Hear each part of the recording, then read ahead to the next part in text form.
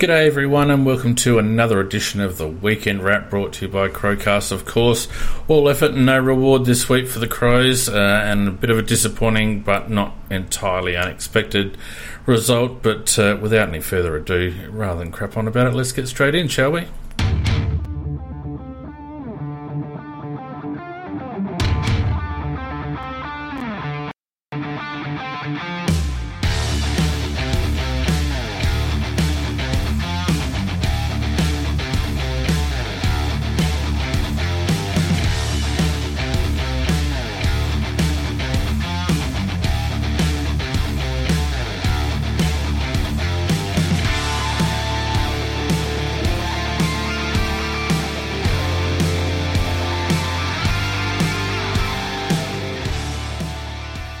Good evening everyone and welcome to the Weekend Wrap this cold and wet Sunday evening, the 29th of May, and welcome to everyone who's joined us on Discord and YouTube.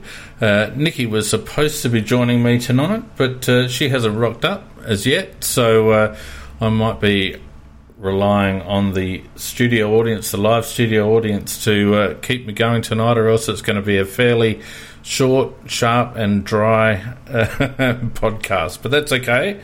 Never mind. Don't forget, if you're watching on YouTube or if you're watching on Discord and you want to have your say tonight, then get on the Discord live channel and you can pop your hand up and have something to say live on the show. And it looks like, unless Nikki rocks up in the next 15 minutes, I'm going to be looking for people to help me out, but that's all right. Look, without any further ado, why don't we get straight into the weekend results, shall we? And we won't spend too long on this, of course, but that's okay. Let's have a look here. Okay, so we had a good game on Friday night. Swans over the Tigers by 6 points with a little bit of controversy at the end, except I don't think it was controversy. I think sanity prevailed, which is a good thing, and the Swans well-deserved win there over the Tigers. We had the Lions, pretty gritty performance by the Giants, but the Lions getting up in the end 16-14 to 15-6, 14 points there to the Lions. The big upset, big-ish upset, except I tipped it, which doesn't say anything, probably means it's a bigger upset than it otherwise would have been. But the Dockers getting up at the G over Melbourne with a couple out, 14-10-94, Freo to Melbourne 7-14-56, a margin there of 38 points. We had the Bulldogs slaughtering a hapless and tanking West Coast 25-11-161 to 9-6-60, 101 points there, and the Eagles pretty much putting bottom spot beyond doubt, although they'll probably jag a win against us next week, but more on that later. The Suns, I reckon it was a breakout performance from the Suns. The ones that they have not been winning are the ones where they're a 50-50 chance. They'll get the odd upset win occasionally, and they'll beat lower teams, but it's the 50-50 ones that they rarely get. And this was a really good win by the Suns, 18-13-121, 67-point winners over Hawthorn, 7-12-54. And Stewie Jew might have just locked up another contract there, I reckon, at the Suns. They're going all right. The Saints 16-7-103 shook off North Melbourne 7-8-50 by 53 points. North Melbourne absolutely woeful skills.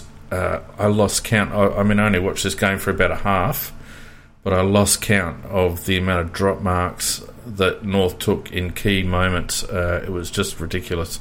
A lot of work there to do for David Noble and the team. The Pies getting up by 4 points over Carlton. I didn't watch the game, but it sounds like it was a good one.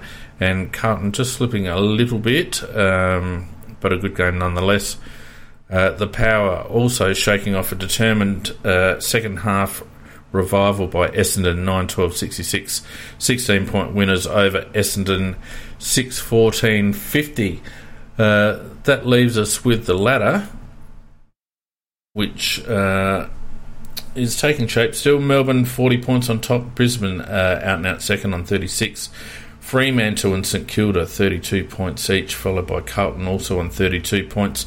Geelong and Sydney on 28 points. Western Bulldogs on 24 in the 8. Then we have Richmond and Collingwood out of the 8 on 24 points. Port and the Gold Coast Suns on 20 points. Hawthorn on 16 points. GWS and Adelaide on 12 points. Essendon on 8 points. And a raging battle for the wooden spoon. North Melbourne and the Eagles on 4 points each. Nicky still hasn't joined us, so feel free, anyone who wants to pop in and take it and have a chat, feel free to stick your hand up. But let's get straight into the weekend's result for Adelaide, and it was a pretty dismal game in front of goal, but a lot of effort for no reward for Adelaide, going down 7-13-55 by 42 points to Geelong in the end, 15-7-97. And you might think that was a fairly predictable result, but we certainly had a fair amount of the play early, as everyone watching would have seen, and just squandered opportunities in front of goal. Before we get into any sort of analysis on the game, though, I just want to talk about selection real quick.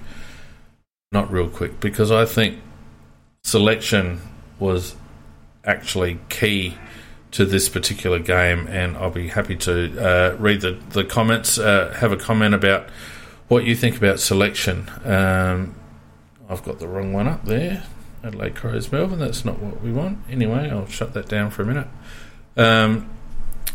The inclusions of Matt Crouch, let's talk about Matt Crouch first. The inclusion of Matt Crouch, in my opinion, was just a signal that this club has not moved on from rewarding seniority over performance.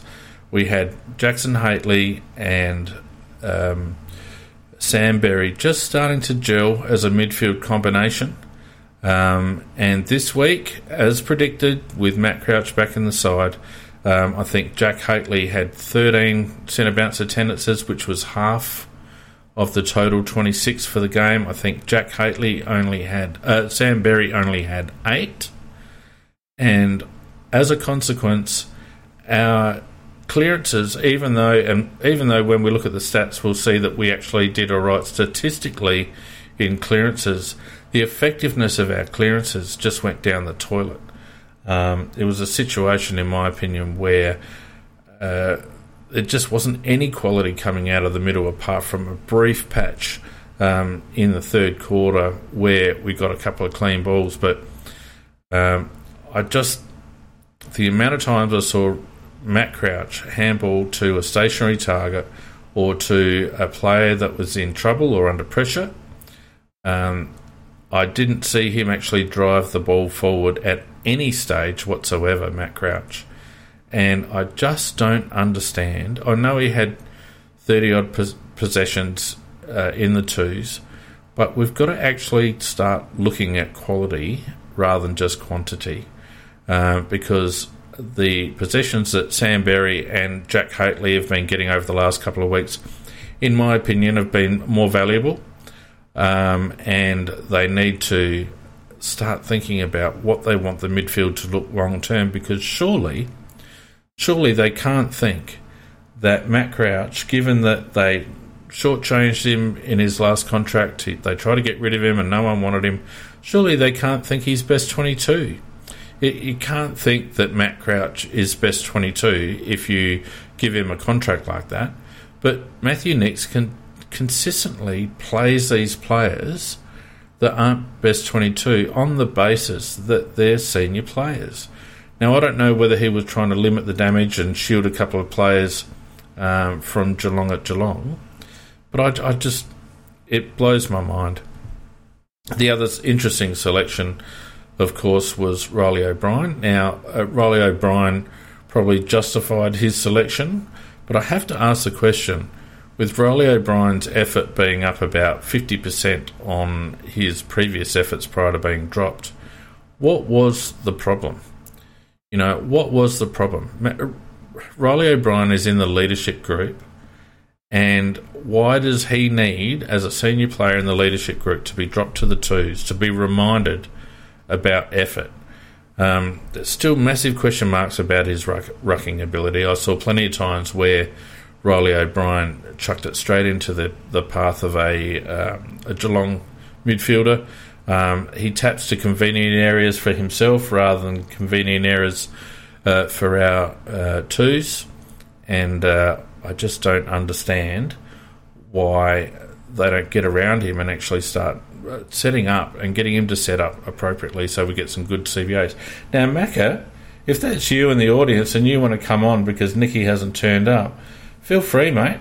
Come on board, because people are going to get sick of my voice in a big hurry. So I'm sure they'd love to hear your dulcet tones. So I'll give you a little bit of an invite here. And feel free to come on board, mate. Macca, how you going? Oh, I can't hear you. Hang on. How you going, mate? Can you hear me? I can hear you loud and clear. All right, mate. I haven't got my headphones on. You got my wife watching telly in the background, so I just got to go get my headphones, mate. That's all right. No problems at all. We can hear you. So how you going? Travelling all right. It's got a bit of a problem, as you know, at the moment, but yep, we'll get through it. Getting through it, mate. And you see much of the footy on the weekend? All of it. All of it. Very good. Well, I've already done your roundup, so you probably heard I was just ranting about selection and already covered Matty Crouch. Can you give me a reason, Mackie? You're far wiser than I am. Can you give me a reason why Matthew Crouch was selected this week? Logically, no. You have to try and guess how their mind are thinking, because if you're looking at the overall development of the squad, well, the answer is he shouldn't have been there. But I think that Dix is getting a little bit itchy around the backside with all the losses, and he was hoping that bringing in a couple of experienced players might help him get a win. Also, there could also be the side thinking that maybe if they get a little bit of form out of Crouch, they might get better trade him off at the end of the year. Look, maybe. I'd certainly, if you're relying on Matthew Crouch to get you a win, then I think you've got bigger problems, because Matty Crouch at the moment isn't an AFL standard midfielder, in my opinion. He's not fast enough. He gets plenty of possession, but they're all junk. He doesn't give the ball to advantage. He usually plays teammates into trouble. I don't think his selection was justified. And the thing that, as I was mentioning just now, the thing that really annoyed me was the fact that we were just starting to build a little bit of momentum with Berry and Jackson Haitley doing some good work in there over the last couple of weeks. And I just don't understand why he would want to break that combination up. Sam Berry only had 8 centre bounce attendances on the weekend. I'm on the same page as you. I agree with what you're saying. I'm just trying to think what their heads could have been thinking in bringing the Crouch back. Yeah. Because logically, when you're rebuilding, you take your kicks and you rebuild with the players that you think are going to take you to eventually be a reasonably good side. Yeah. And start the growth. I don't think there's too many people who logically think that Crouch is amongst that group. And it's not that he's not a player that can't get the ball. He can get plenty of the ball. It's once he's got the ball, he doesn't hurt any other side. So no. And that's not going to take the side anywhere. You take Soligo, for example. Soligo would have had probably half the possessions maybe of Crouch, or maybe 2/3. But I thought he was much more damaging. He's only a junior, and that's exactly where we want to be going. Yeah. Yep, I agree with you, mate. It was very odd. Of course, Geordie Butts came back in, which was a logical one. But the other one that I want to talk about, and I can even find less justification for this one, is Wayne Miller.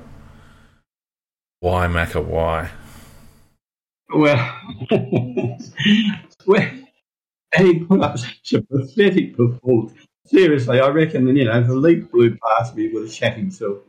I mean, he was just so far off that it's not funny. And in terms of his judgment of what was going on, he started actually in the last quarter to just read it slightly better. But no, look, he was miles off. There's no way he should have been in the side. No. I can't think of a reason why they would want to play him. His form in the twos didn't even justify it, Macca. It wasn't as if he was setting the world on fire in the twos. Nothing about what he'd been dishing up justified his role. The only question that in my mind was he brought in for Indigenous round? I don't know, but if that was the reason, Good point. If that was the reason, then someone needs to be drawn and quartered at the club. For goodness sake, he looks so off the pace. Yeah, like Indigenous round, and we would have been as skinny as anything with the number of Indigenous players. You look at some of the I can't remember which team it was, where I think it was the Melbourne game, where there was 6 on one side and 5 on the other side. There was 11 on them out there. You take a look at Richmond; they had enough players there to do a corroboree. And we took if we took ours out there, the ones that are playing, well, Shane McAdam. There's 2 of us here. Yeah. So I really think it was, mate. That could have part of the reason, Glenn. I actually think it occurred to me on Saturday night. I thought, I reckon that was what it was. I reckon it was Indigenous round. No other reason. Look, the other thing, I guess, again, we had the situation, Mac, where look, everywhere I read, anyone that had any clue was gearing up for another situation where Tom Stewart would play quarterback, run around like an unregistered dog in the back lines for Geelong and just sweep up. He had 2,053 touches, about 250 uncontested marks, and at no stage, Mac, did it occur to our coaching group, our esteemed coaching group, to actually make that man accountable. Unbelievable. I tweeted exactly what you just said. If you go back to the Freo game and they actually beat them down on that Tunghill Alphabet Oval, they actually made every one of their backmen accountable. They had 6 forwards on 6 backmen. And it takes away the game that Geelong would like to play. On the other hand, we've got stupid us who just left him there, and if we ever did make him accountable, we're happy to leave De Koning there, who played the best game he's played for his short career. He's going to be a really good player, by the way. No, the only way I could describe the coaching would be pathetic. Sorry, you're just fading off there, mate. I'm sorry, mate. The only way I could describe the coach would be as pathetic. Yep. Look, it's contradictory. If you're going to bring in a bloke like Matthew Crouch to try and shore up or give experience to the midfield, then you're obviously trying to win the game. But then on the other hand, not only leaving the strategy aside, we just did not match up well in our forward line. At one stage, we had Tilthorpe and Fogarty up forward. They have De Koning, Stewart, Kolodjasny, Zach Tui. These blokes just absolutely destroyed us in the air. If it wasn't Stewart that was taking uncontested marks, it was that lad De Koning, who's going to be an absolute star, Macca, isn't he? Something. But we had McAdam, Fogarty, Lockie Murphy, James Rowe, Riley Tilthorpe. We had Jordan Dawson up forward. We played Sam Berry up forward for long periods of the game. We were just completely Ned McHenry, Wayne Miller, and we bombed the ball in high. There doesn't seem to be any logical system to or connection between our selection and our game plan at the moment? Well, I really wasn't sure what our game plan was. I know what it is overall. It's to hustle and to bustle and to make and be physical as possible, force the other side into errors. But that can only last so long because physically you can't maintain that. And we saw what happened as the game went on from about halfway through the third quarter onwards. We just couldn't maintain that pressure. We're going to have to develop ultimately a better game plan than that. I mean, that's got to be part of the game plan, but it's got to be more sophisticated than that because physically you just can't maintain it. Mac, I've come to a conclusion after the run of 3 games because we failed to man up Hill previously against the Saints. We failed to man up against Brisbane. We failed to man up against Geelong with their loose. We were content to stick Geordie Dawson back. This week against Geelong, we wanted to have an extra around the contest, so that left Stewart free. I don't think tactically Matthew Nicks is up to it. I don't know how much sway he has on game day in terms of strategy and making calls, or whether he delegates it to his assistants or whatnot. But at the moment, there's a disconnect between what they talk about when they sit down on a Thursday night to select the team and what they do on the weekend in terms of execution. The other thing, the big realisation, and I think we've probably skirted around this issue for a while, Mac, but I think it's reality, we just don't have the talent. We don't have the talent. And I really think that the reason Matthew Nicks is so heavy on contested ball and coalface work is because that's about all we've got right now. We've got no polish.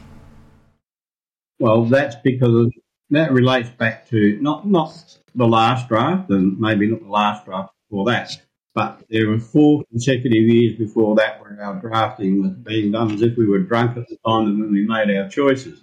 And, we've got that massive gap of players that should be around about 23, 24 years of age and, starting to be dominators and really good players. Instead, we've got them hanging around in the twos, or if they've been played and they don't do much at all. And that was very bad drafting. Yeah. And that's what Nicks has got. So it's hard to actually pin it all on Nicks. I do pin it upon him with the situation, allowing Geelong to have either one of their 2 backmen back there. They kept alternating, but there was always one back there. And everybody knows that's their plan. Everybody knows it. You know it's been that plan. It's been their plan every time we play them. What they do. When they plan for the game, they should have planned to cover that particular position because that's what they've done to us every time, and that's why we will never beat them down there while we allow that to happen. And then having come back to that, so we've got Nicks is stuck. He's in a little bit of quicksand, really, because he hasn't quite got the players. I totally agree with you. And it's going to take him probably another couple of drafts and a couple of years of trading to have a side that's competitive and that maybe might have a chance to get into the eight.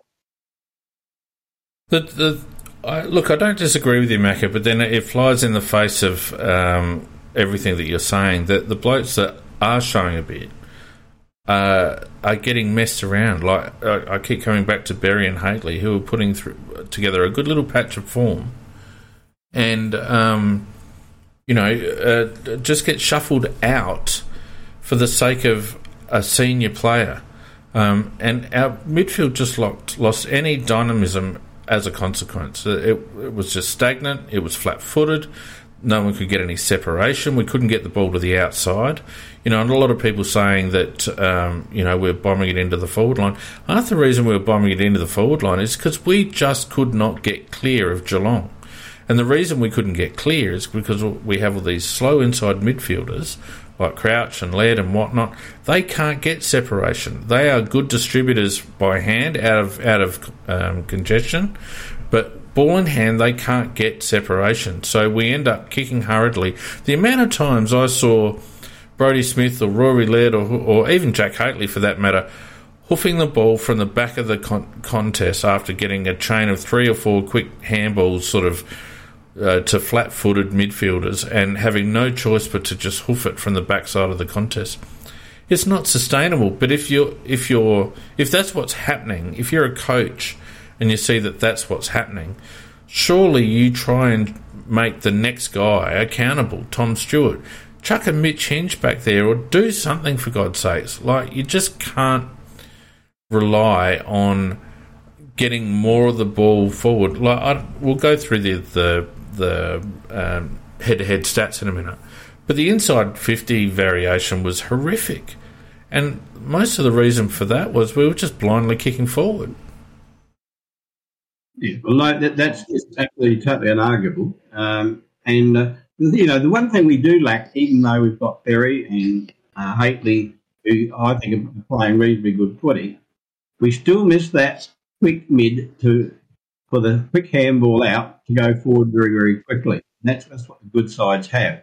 But, you have looked at I think the Bulldogs do it better probably than most, where they've got blokes that go really hard inside, but then they've got to fire it out to a Smith or to a Dunkley or to somebody like that, or to do a Treloar. That can burst away. We don't have that, and we structure around every midfield. Sometimes I cried when I look at the position where they were standing. There was just no way that we were ever going to do anything where they were standing. Sometimes they're just standing where the ball couldn't possibly be hit. So we first of all, I think we lack class midfielders in the sense of the really top graders. Then apart from that, we really do lack that breakaway midfielder. Yeah.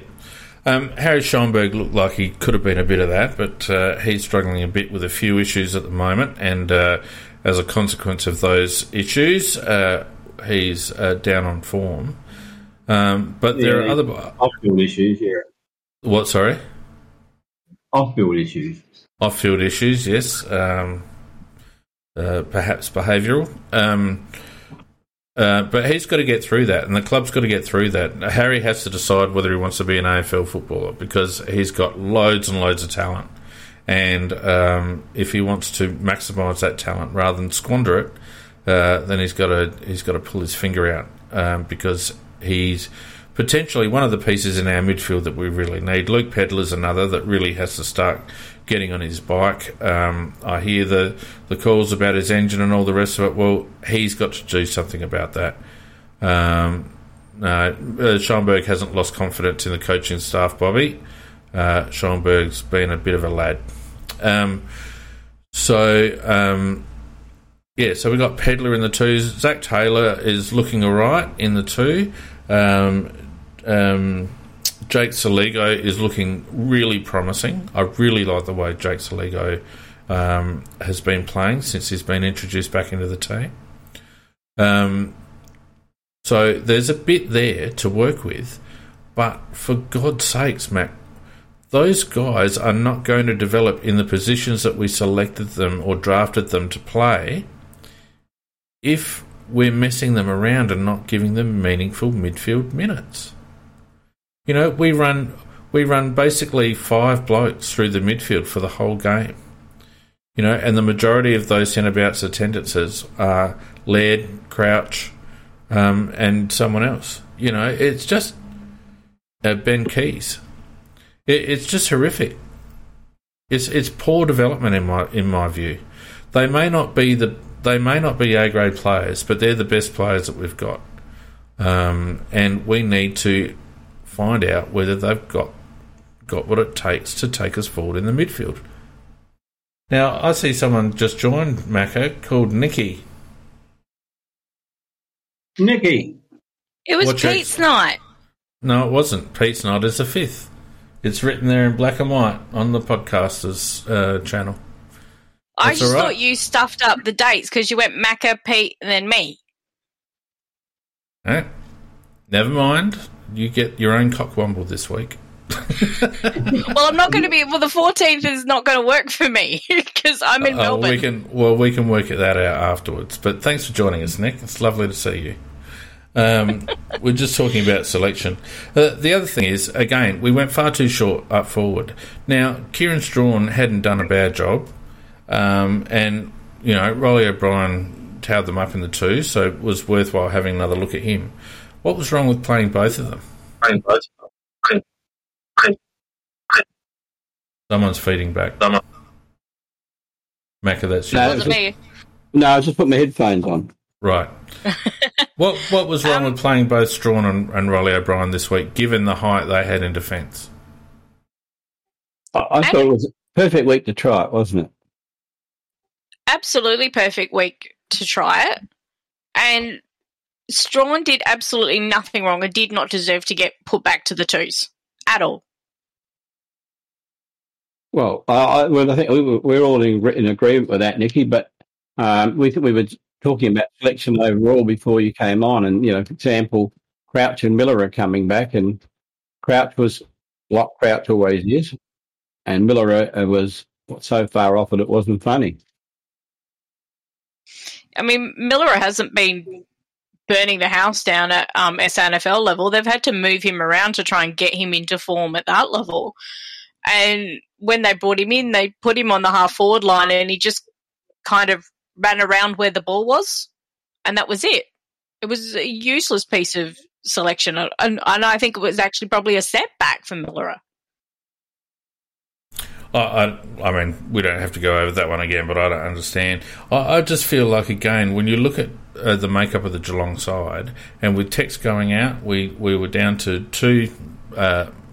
tall marking target. Well, you can't even call Fogarty a marking target, but let's put him in that bracket with Thilthorpe.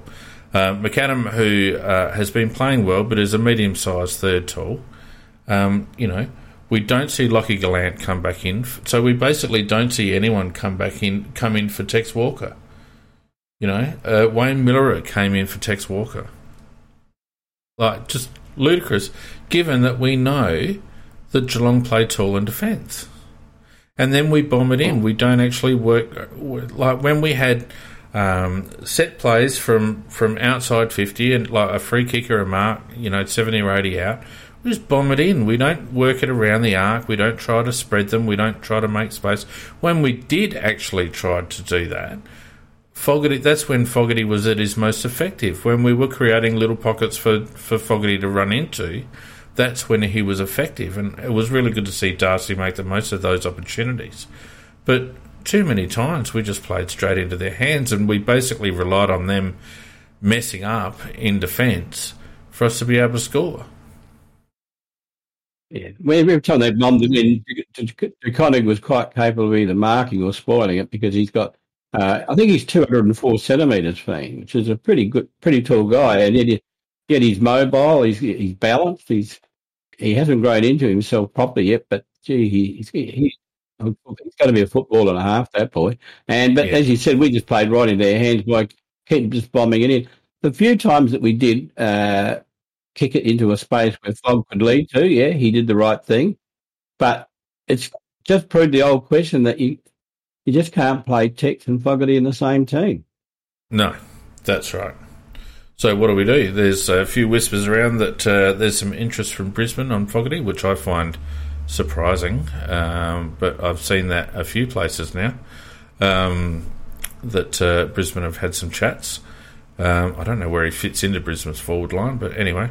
But this is the thing about... I know Tex has been going okay, although the last couple of weeks he's been quiet and he's been missing opportunities. But we made a call with Tex a couple of years ago to continue to back him in, and I think that was to Darcy's detriment. And this is another situation where we'll never know whether Darcy would have grown into a footballer in those couple of years.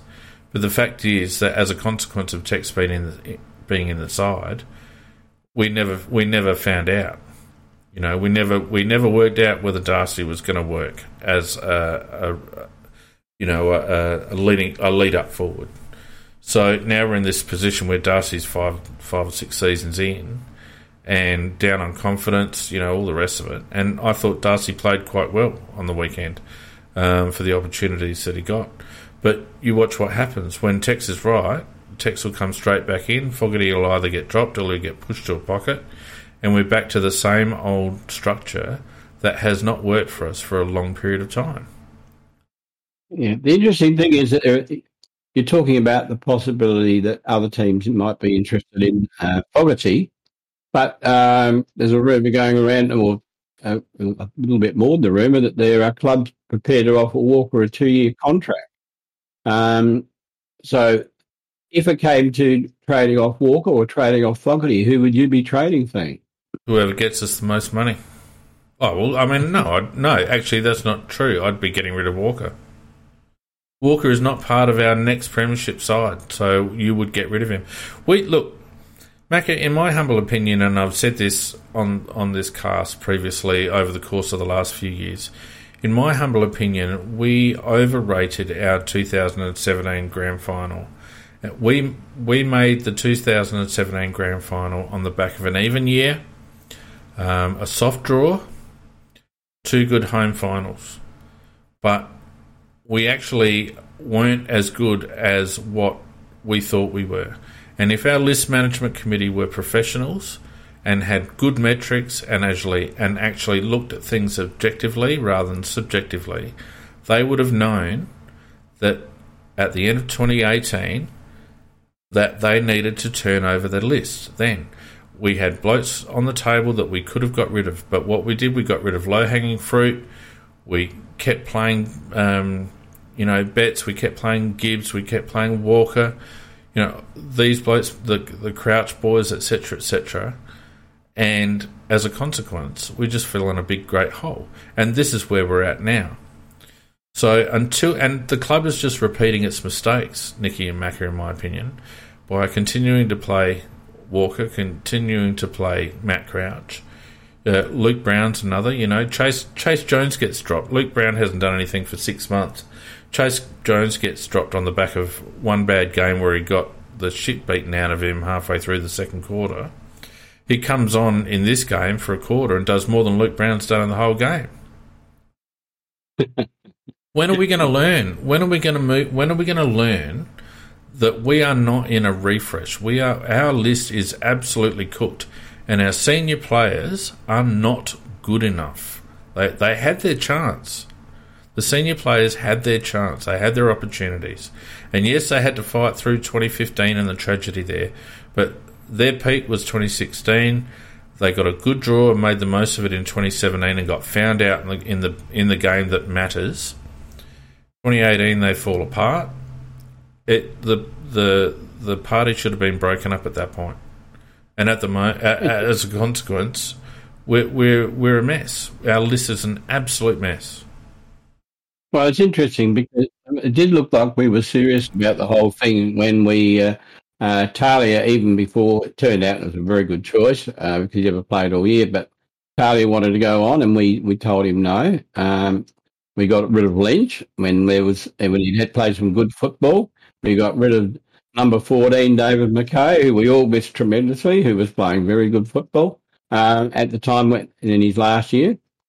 So when those 3 players, we looked like we was deadly serious about not playing the older players and playing the younger players, and that if it came to the choice between a young player or an older player not playing so well, we would play the younger player. But that seems to have faded into the background this year.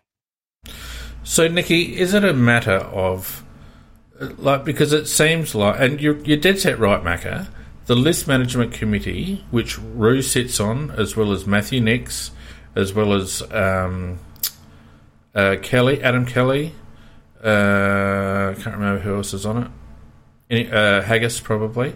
The list management committee seemed to draw a line in the sand last year, but selection hasn't followed suit.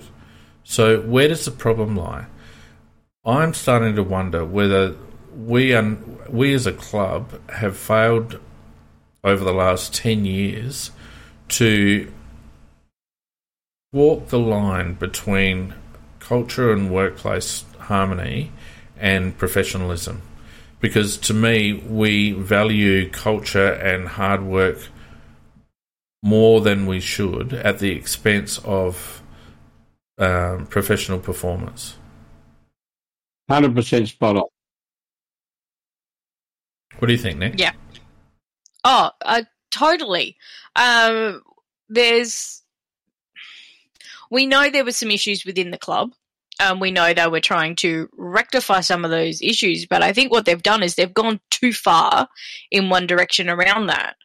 And, I mean, the case in point regarding, like, Walker and Lynch was, well, we had to keep, if they were going to keep one senior player around, it had to be a choice between one of those two. And they chose to keep Walker, I think, because he still had a contract. I think might have actually probably been better to keep Lynch in a way, more than Walker, because you're right, because by keeping Walker, we've held back on seeing what Fogarty can actually do. We've held back on seeing what Tilthorpe can actually do, because Walker takes the position that those two, where they need to play and where we need to see them being, whether they can sink or swim.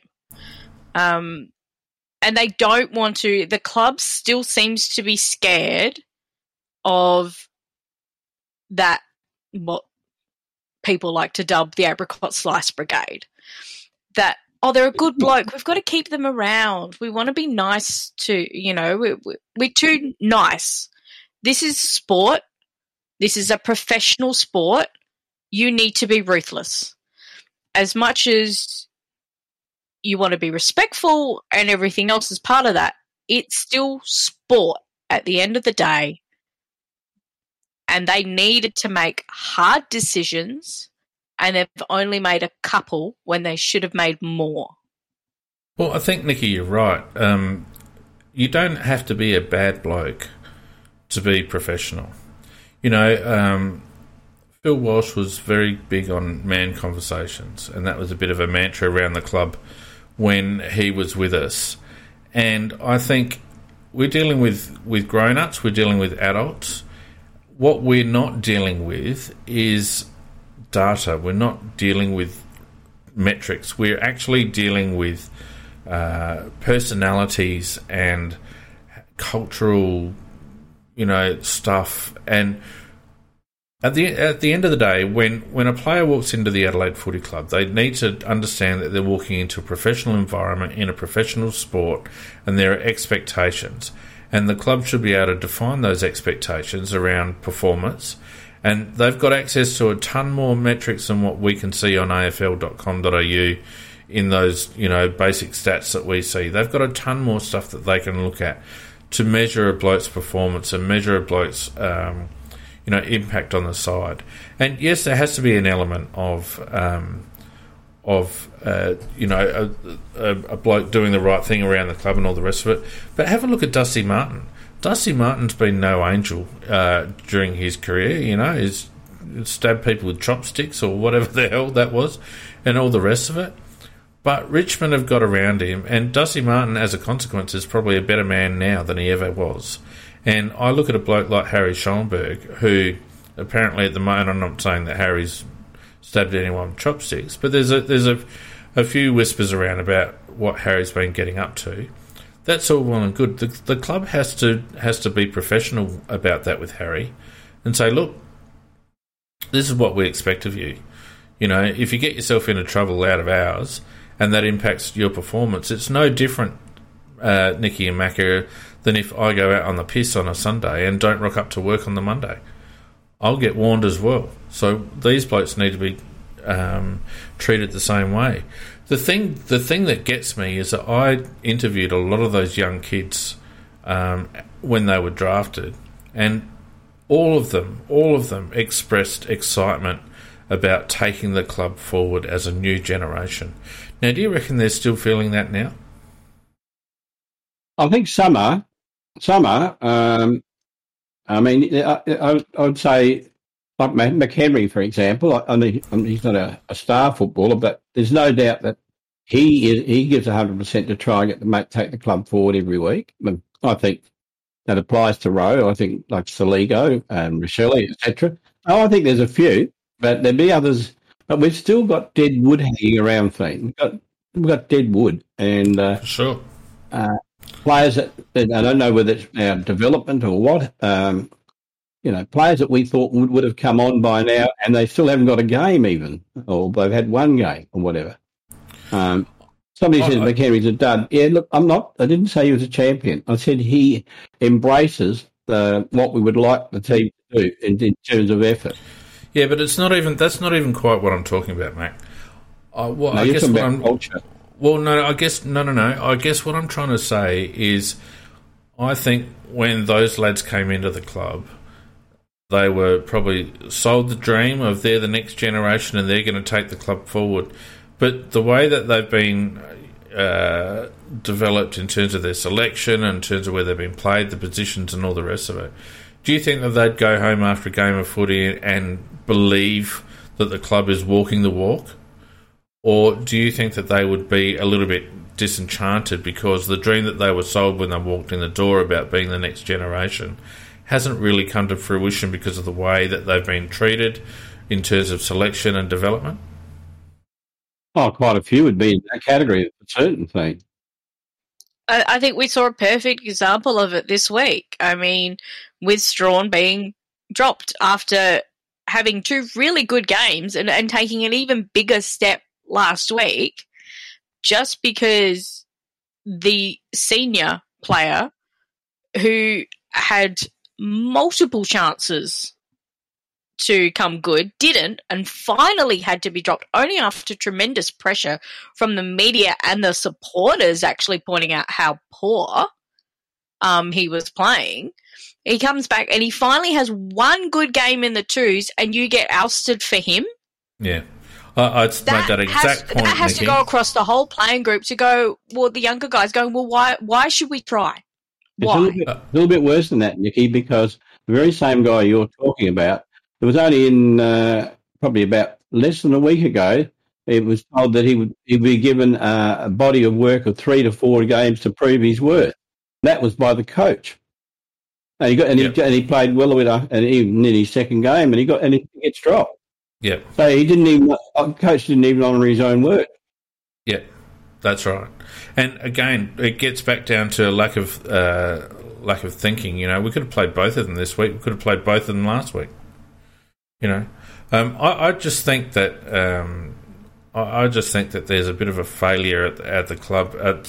There's an issue with the club, and it's gone over the course of changes in coaching, changes in administration. So who knows what the common denominator is? But there seems to be this high value placed on work rate. We saw it with DMAC for 10 years of his career, where, good bloke, great trainer, he gets picked.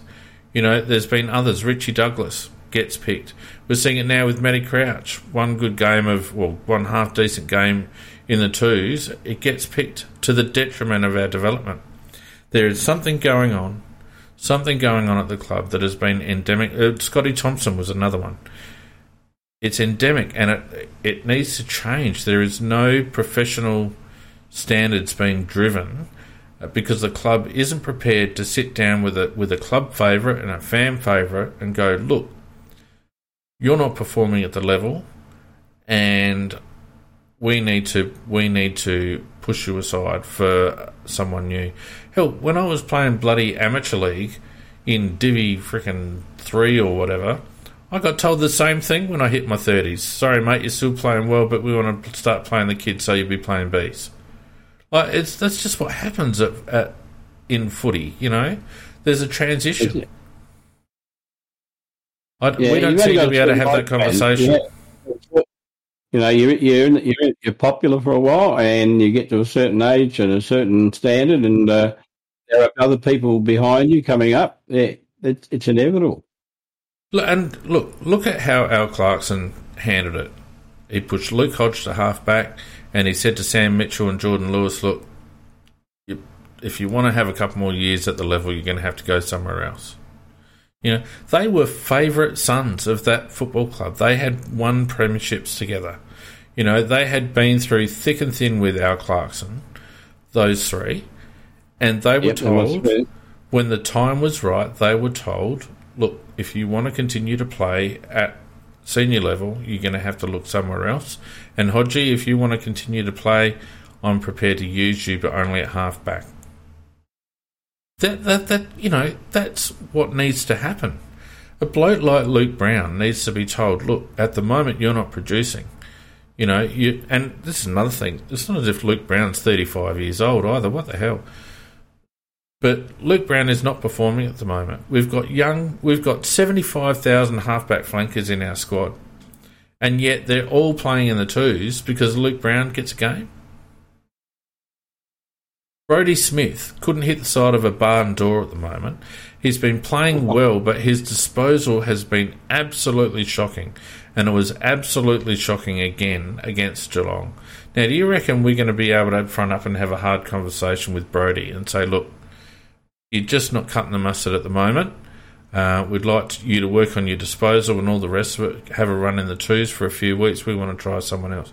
Give Josh Worrell a run. Josh Worrell must... I'm sure that Josh Worrell can't wait to get out of the bloody place at the moment.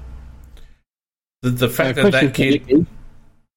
I've got to ask Nicky, if these Worrell play, how would you rate him at the moment, Nick? I didn't get to see the others recently, but I've always liked the way he plays. I think he deserves a solid run in the AFL, because particularly when you're playing defence and when you're I'd call him a hybrid player in a way, because he can play on the smalls and he can play on talls. He's a very handy player to actually have in your squad, and he's used to actually being moved around. And like all through his junior career, and we would do it a little bit as well in the SANFL. I think he needs to be given that little block like we have with some of the other youngsters. For me, everything about this, it always comes down to the fact that this is a team sport, and if you want to succeed as a team, you sometimes have to sacrifice yourself. Those, as you were discussing there, Fiend, those hard conversations have to be had. And the reason why Hawthorn was such a champion team is because they were a team, which is why Clarkson could have those conversations with the players and go, well, we actually need to keep succeeding. We want to keep succeeding. If you want to be a part of this, this is what you have to do, and I am going to move you out. Otherwise, if you don't want to be a part of that and move to this spot, I will completely move you out. And that's what seems to be forgotten. People still, unfortunately, focus a lot on individuals individually. I want to look at, and to me, it all has to come down to it's a team, and the one who is in charge is the coach, and we need a coach who is strong enough to say this is exactly what we need to do and where we're going, and is not beholden to people above him saying if you want to keep your job, this is what you need to do. And the thing of it is, to butt out. The thing of it is, Nick, that if you said that to the club right now, the club would say, yeah, but we need experience. And my counter to that is there's no point having experience if your experience is no good. Right? Now, of the experienced players that we've got on our team now, I'd probably, and Tom Doedee, I guess, like, not really experienced, but I guess you'd put him in that category. Luke Brown shouldn't be there. Brodie Smith, very borderline. Geordie Dawson, yep, absolutely. Who else have we got? Hamill, yes. No, he's not experienced. No. I think a bit more than the others. Rory Laird. No, I'm talking about our experienced players, our senior players. Yeah. Rory Laird, yes, under the right circumstances. Matt Crouch, a big fat no. Wayne Miller, a big fat no.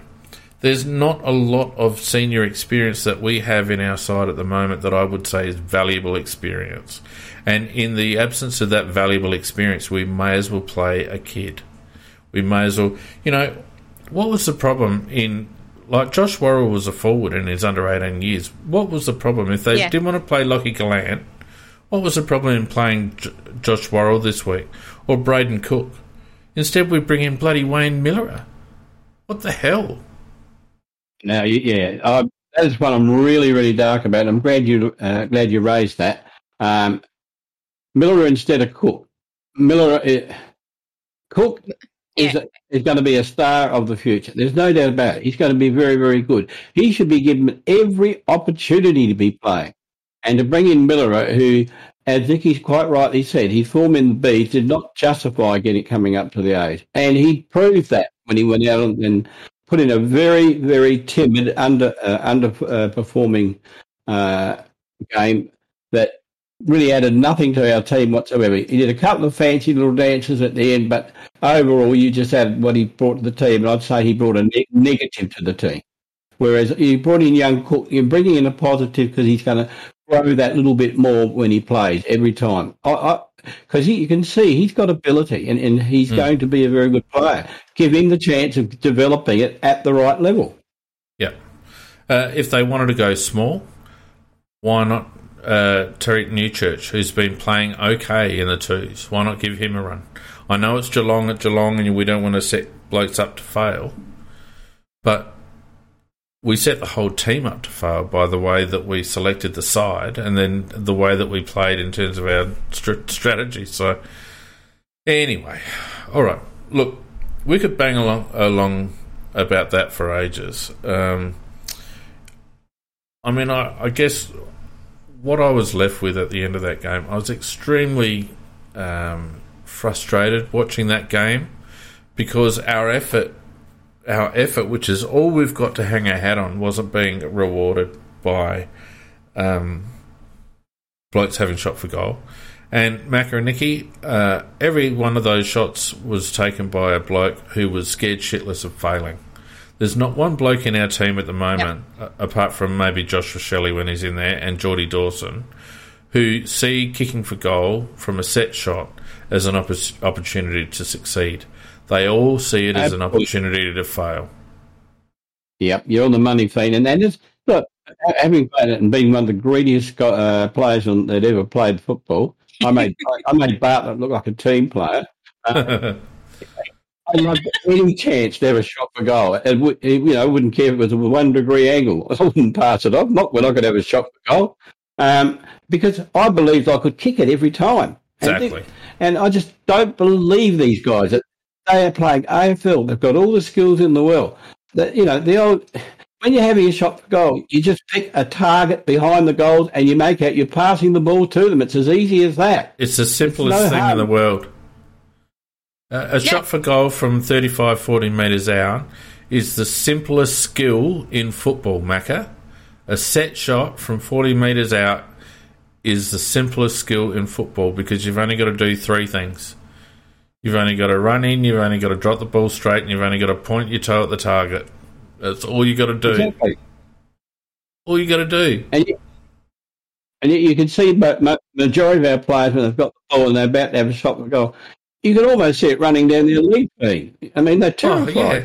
But the amount of times that, like Jackson Haitley's got an issue with this, Shane McAdams got an issue with this. You watch where their leg goes when they kick. Their leg goes to the left.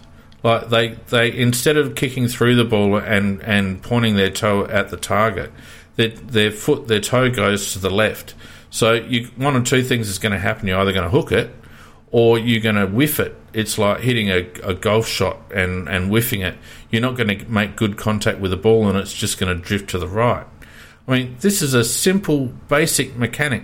I could go down there and bloody teach them how to do it, and I'm sure half the people listening to this podcast could do it. And I just don't understand how professional footballers can be that bloody average when it comes to one of the basic skills of the game. They also are lined up incorrectly. They're actually... This is something that's annoyed me for the past couple of years. They're actually not lined up directly with the goal, in the centre of the goal. That's right. Haitley's one, that shot he had in that first quarter, he actually did kick that straight, but that's exactly where he ran. He ran towards the point post. He did not run towards the centre of the goals. Yep. Right, Nick. Yep, and the reason why it faded off to the right was because he was expecting it to hook, because that's his kicking style, and he whiffed it and it just fluffed out to the... Like he hardly kicked it 40 metres. Yeah, I mean, the other thing too is that we missed probably at least 3 shots through not kicking right through the ball. And when you don't kick right through the ball, there is it's not a natural thing. It's just an instinctive thing that the foot tends to poke upwards a little bit, and if you do That's that, right. it'll always kick it to the right. That's The right. players, when they don't kick right through the ball, they usually just spoon it to the right. That's right. And because the leg's not coming all the way through. And the ball's got no momentum because you've fluffed it, and so any sort of wind is going to take it offline as well. Yeah, and we missed at least 3 goals just because they didn't just do a proper kick where you try to do a dink rather than a kick. As I said, it is simple. You pick a spot where behind the goals, and you try and lob the ball on that spot, and you'll kick it straight through the goals every time. Yeah, you'll never see a bloke like Lockett or Dunstall or Matthew Lloyd just dink it over the fence. They would kick it into the second tier, irrespective of how far out they were. Some of the best goal kickers in the game. Stab at it. You know, you've got to have momentum through the ball. You've got to actually kick the ball through the wind. You've got to kick it with purpose. But it's a very, very simple mechanic. It's such a simple mechanic, and I just don't understand how professional footballers don't do it. And as a result, any sort of momentum at the beginning of the game that we had, and Geelong, I don't think Geelong ever hit top gear, but certainly we had a little bit of momentum early. They hadn't turned up yet, and we could have been 4 up on them very quickly, and at least put some pressure on them, and at least given ourselves a sniff. I think you could tell by halfway through the game that our players had lost belief. There's no way any of them thought that we could win the game, and they were just playing out time. Yep, agreed. Another situation that I'd just like to point out, and I wish I'd captured this footage, but I haven't. But everyone will remember Jeremy Cameron's first goal, where he took the mark or something, got a free, took the mark, sort of around the 50 on the right half forward flank for them, and wheeled around and kicked the goal. Now, if anyone's interested, go back and watch that football and look at Brodie Smith. Everybody knows that Jeremy Cameron likes to get around on the left foot and kick it snap style rather than drop punt style when he's in those positions. Brodie Smith is 10 metres away with his back to Cameron, whereas he should have been front on to Cameron and getting ready for the play on call from the umpire to make it difficult for Cameron. Now, it's only a little thing, and he may have kicked it anyway, but it's one of those things, Macca, that is lacking from our senior players. Brodie Smith is a 200-game player, and he should have known that Jeremy Cameron was going to wheel around on his left. And he had his back to him, and when he turned his head after Cameron to kick the ball, it looked like he did not care. And that rubs off. Why have Brodie Smith in your team if that's the example he's going to set? Yeah, it was a very bad example. I agree with that. Overall, I mean, he genuinely does very, very good getting the ball, and his disposal lacks a lot because he generally just bombs it. But that particular incident you're talking about, I remember that incident, and he wasn't the lone soldier. A few other players just fell for very, very dumb type of thing that you would expect that an AFL footballer would have thought about, but a little bit better. Yeah. It's one of those things. It's a concentration thing, Matt. It's akin to not having someone on the goal line. Not having your ruckman on the goal line for a 15-metre shot at goal. To defend. It's just one of those things that a senior player should have known. And the fact that he didn't even care about it, didn't make an effort, wasn't switched on, was just walking, aimlessly next to his player who wasn't in the play, is just indicative. And that's the sort of crap that our kids see our seniors do, and you would think that as a consequence they just lose a little bit of respect as a consequence. Yeah, there's another goal that Geelong got, which was in their forward pocket. They're looking at down the ground in their right-hand forward pocket. All our players were down there, but not one player was on the goal side of the pack. Geelong had 2 players on their own goal side. Yeah. I mean, that's just elementary thing. Elementary. Was that when 3 blokes went up and none of them killed the contest and they all just let it get over the back? Yep, and and when there was 2 of them sitting there and they just raffled it for a goal. Yep. I was so annoyed. You could see it happening. I yell at the television? Thank God my neighbours weren't here. But it was we actually did it. So this was something that we talked about at the start of the year, that there was a bit of a problem that our players were getting sucked into the contest too much. And they rectified it, and we started, no, it's your turn to go in, I stay back, and we actually keep our shape better. But this game, and I think it does come back to that lack of confidence and everything that's going on that came through the goal kicking.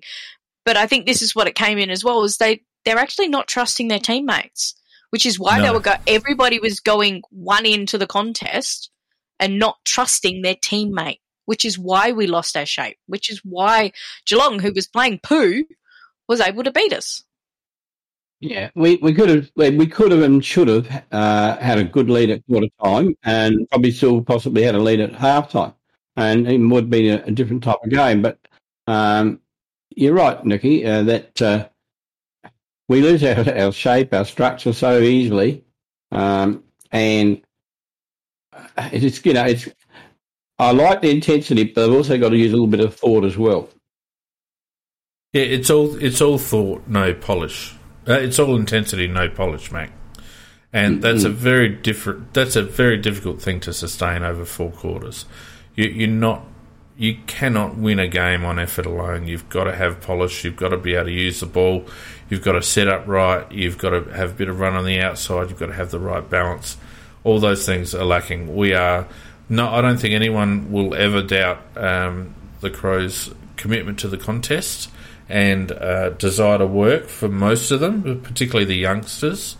Their desire to work is definitely there, but it's just like hammering a nail with a sledgehammer at the moment. It's not. There's no finesse whatsoever. Someone in the chat asked if we can discuss Jason Horne-Francis briefly.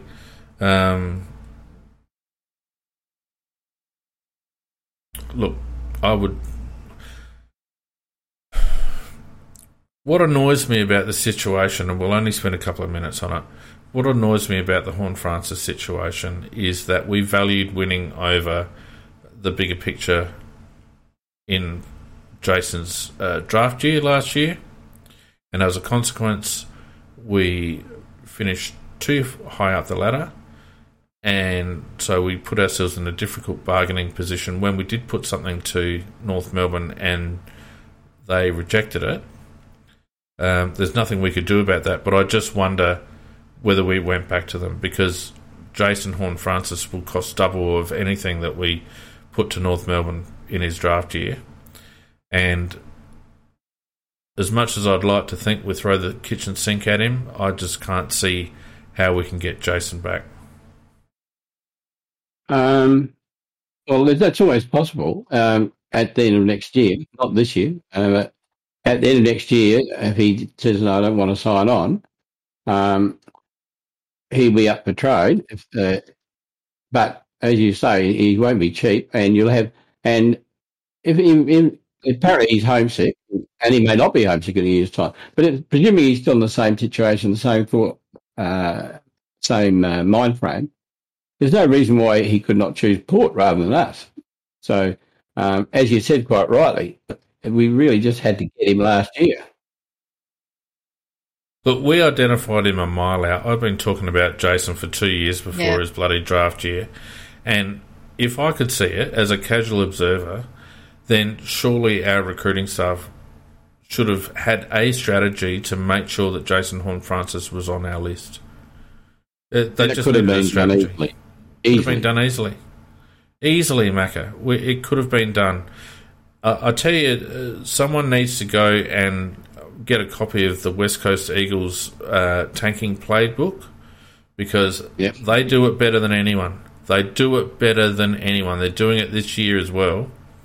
It's amazing. You will never see West Coast Eagles spend more than a couple of years outside of the 8. But when they're outside of the 8, by hell, they're outside of the 8. They don't do things by halves. And unfortunately, that's what we needed to do, and we didn't have the nuts for it. And interesting how they can move back up the ladder very, very quickly. Oh, yeah. Yeah. But anyway, look, to finish that conversation off, I don't care what the club do. If the club gave away 10 draft picks and bloody, I don't know, 5 players for Jason Horne-Francis, I wouldn't care. There's probably only 3 or 4 players on our list that I would ask them not to get rid of. Probably Thilthorpe, Rochelle, Jordan Dawson, and should I even scratch them for the 4th? Saligo. I'd like to keep Saligo. No, he's not untouchable. He's not untouchable for Jason Horne-Francis, Matt. I think the only untouchables for Jason Horne-Francis are Thilthorpe, Rochelle, and Geordie Dawson. I can't think of anyone else off the top of my head. Jake Saligo is going to be a good player, absolutely, but you've got to give stuff to get stuff. And to me, they're the only 3 that I wouldn't be happy giving up. I'd agree with J&M about Butts as well. No. He's a defender, Nikki. He's a defender. We bloody miss him when he's not there. Of course we do, but there are lots of defenders. There are not a lot of gilt-edged midfielders. There are not a lot of match winners. There are not a lot of Paddy Dangerfields in the world. Not a lot of Dusty Martins in the world. Jason Horne-Francis, it's clear, will be like that. It's clear. It's been clear since he was 16 years old. So, Geordie Butts, love him to pieces, Mr. Reliable, would happily give him to North Melbourne in a deal for Jason Horne-Francis. Look, I tend to agree with you, Fane. As good as Butts is, as you say, he's a backman. You can always scratch up a backman from somewhere where, not necessarily the same standard, but you can get them in the rookie draft and they develop, etc. So, yeah. But you don't get Horne-Francis growing on trees. They come along just once in a while. And to tell you what, I couldn't quite see it when they first mentioned it, but yeah, he does play more and more like Patrick Dangerfield every day. Every time I see him go around now. With skill. You won't. With skill, you're right, Nick. I watched him today, and to me, he looks like he's playing pissed off. He really looks like he's playing pissed off, and he looks like he doesn't really think his teammates are helping him very much. But he still can't stop himself from giving 100%. So, which to me says he is a star. That you can actually be that pissed off your teammates, but you still can't stop yourself from giving 100%. Yep, he's a natural competitor. I think he's frustrated because North Melbourne is so shit. And you can actually see his teammates getting around him. They know how good he is. They know what they've got in their club. They know how good he is. And they're probably almost feeling a little bit embarrassed about what they're putting on the table. Look, it was just a gilt-edged opportunity to get a once-in-a-generation player, and I know Razor Ray is probably having seizures on the floor at the moment, but I don't care. Sorry, Rays. But we just miffed it. We just miffed it, and now we're gonna either have to pay a fortune for him because he is now exposed at AFL level, or he never plays for us, which is probably the most likely. I'd say that's the most likely. Yeah. It's a dream situation would be he wants to come home and we get him somehow. That would be a dream situation. And I'm like you. Yeah, we'll give you our first, we'll give you our second, chuck in this player, we'll chuck in that player, whatever you want. Yep. I'd even rename one of the stand, like the Riverside stand, the bloody Glen Archer stand. I couldn't care less. The Mickey Martin stand should probably be appropriate because Mod sat on his bald nut enough times in the goal square. So, anyway, let's move on and quickly look at some head-to-head stats, shall we? While we're talking about this game, again, we're going to see that there's not a hell of a lot in terms of the The stats, 406 to 381 disposals, 226 to 198 in kicks, 180 to 183 in handballs. Inside 50s, if you don't mind, 61 to 36, which is the one that basically shows you that we were just bashing our head against a brick wall. Our disposal efficiency just under 70%, Geelong went at 75. Contested possessions, we won that much vaunted stat, and I'll tell you again, and I'm actually going to pull the stats out of Hawthorn and Geelong in their premiership years, how many times they didn't win contested possession counts, still won the game. Uncontested possession, 257 to 227, Geelong just usable, a lot better on the outside. Turnovers were even, possession was even, so we had enough of the ball. Hit-outs, 42 to 51. Riley O'Brien did well because Riley O'Brien was visible around the ground. I still have a big question, Nick and Mac, about his ruck work. There was a period there where he was just putting it in the wrong spots, and whether that's the setup of our midfielders or whether it's just Riley not being a very good ruckman, I'm not sure. But at least, as I've always said, he's value when he actually starts doing stuff around the ground, and he worked very hard. Clearances, we won those 45 to 51. Centre, we lost 12 to 9 around the ground, 42 to 33 in our favour. Marks, 102 to 82. They absolutely destroyed us. I reckon 100 of those were Tom Stewart. Just ridiculous. Marks inside 50. We actually won that one 6 to 11. Contested marks 9 to 7. Tackles, Geelong 100 to our 78. That's a bit of a worry. I felt like they brushed us a lot, so probably a lot of missed tackles there. Tackles inside 50, they were very good, 21 to our 10. 1% is slightly in our favour. Interestingly, as an aside, Sam Berry is the number one player at the moment in the league for pressure acts. Yes. And he gets 8 centre bounce attendances out of 26. Well, that's good thinking, isn't it? Isn't it, Fiend? Really good thinking. Makes sense, doesn't it? Makes sense, doesn't it? I'm just shaking my head. Well, I saw Crouchy get a few and just wander out slowly and wonder what to do with it. Just shocking, actually. So anyway, that was the tale of the tape. There's not much to read into that, really. Simply because it wasn't about how much ball we got, it's about what we did with it and about how easy it was for them to rebound off defensive 50.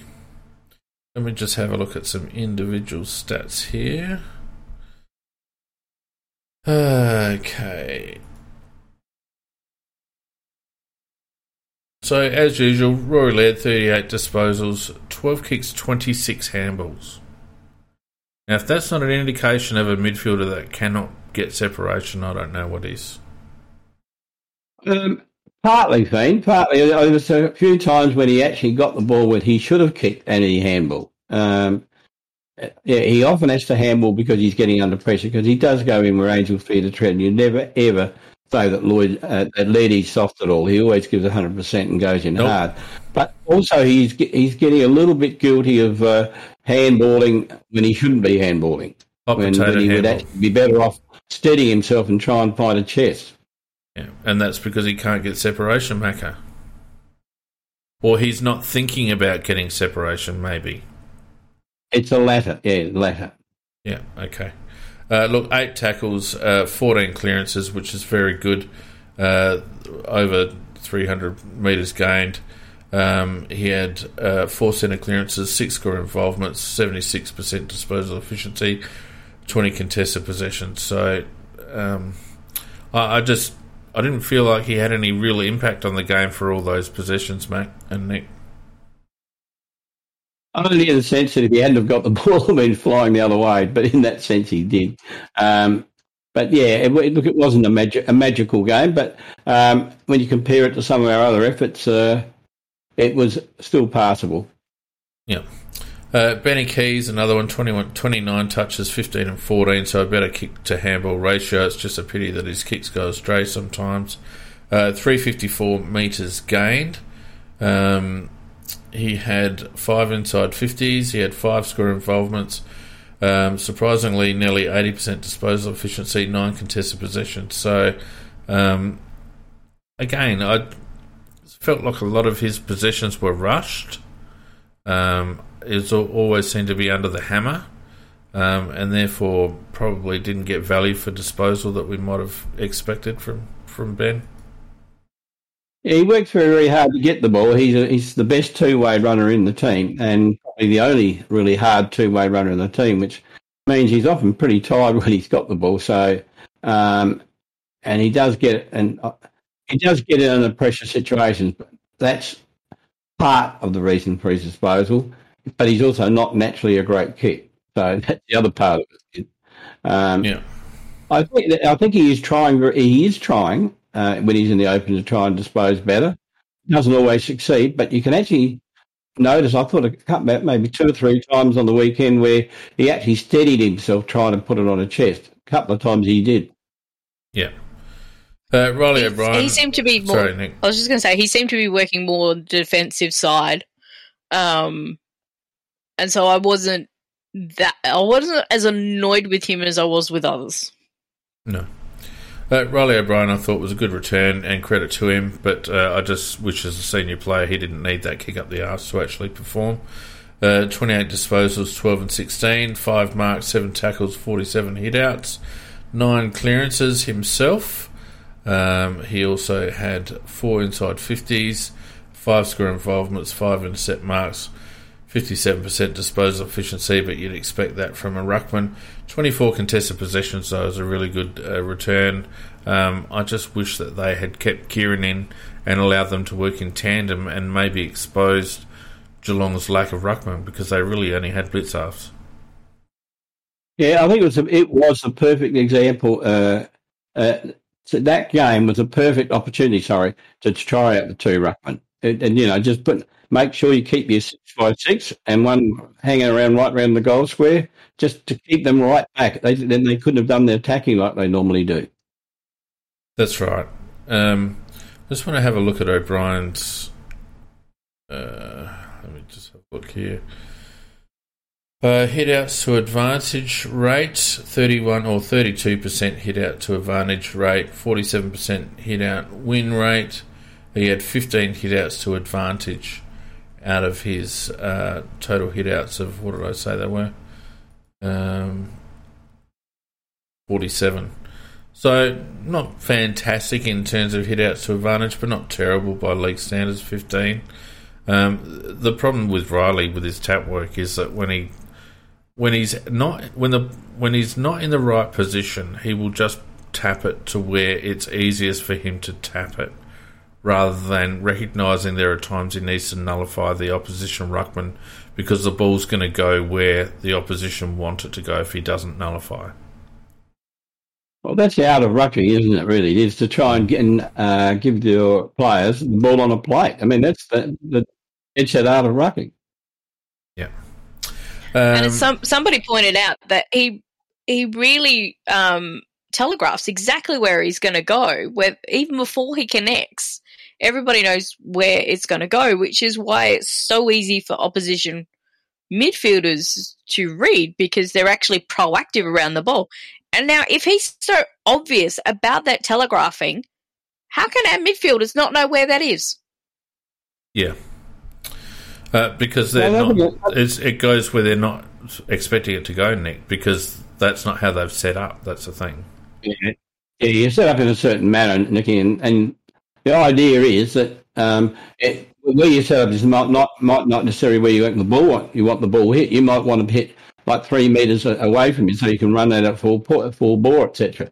But they don't. Well, if they've got that plan, they certainly can't deliver it because it's not happening. I think I was going to say about Riley. Be pardon? And they can't adjust. No, they it's can't. not about the midfielder will adjust. No, Nicky, that's wrong. A good midfielder, like, you have your setup. You don't adjust because because where the ball is tapped depends on where the ruckman position, where the ruckman puts it. The ruckman needs to know where his midfielders are going to be. Otherwise, it's just a crapshoot. The problem is, because it's a variable ball up, because it's a bounce that goes crooked, often Riley will find himself facing the wrong way or out of position, right? Yeah. So he needs to understand in those circumstances that he doesn't just tap it tap it in front of him, because he's in the wrong spot. He needs to nullify those taps. He needs to be able to jump into the ruckman, or he needs to be able to hit the ball with a fist or something like that. All he does is taps it to where it's easiest for him to tap it. It's impossible for a midfield group to adjust to that. It's not how it works.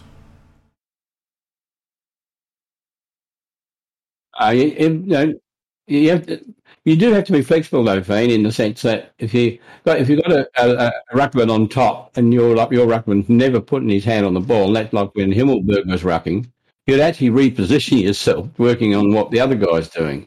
Yeah, but that's different. That's when you're playing to a losing ruck. But Riley wasn't losing the ruck. It's just that Riley will put it where it's easiest for Riley to put it. And if the bounce of the ball has or the angle of the bounce has put him facing a certain way, he'll just put it there. I saw him do it 4 or 5 times where he just put it in front of him, even though we didn't have a midfield there. And you think to yourself, who the hell are you tapping that to? You know, it's impossible for the midfield to adjust to that, because it happens in a split second.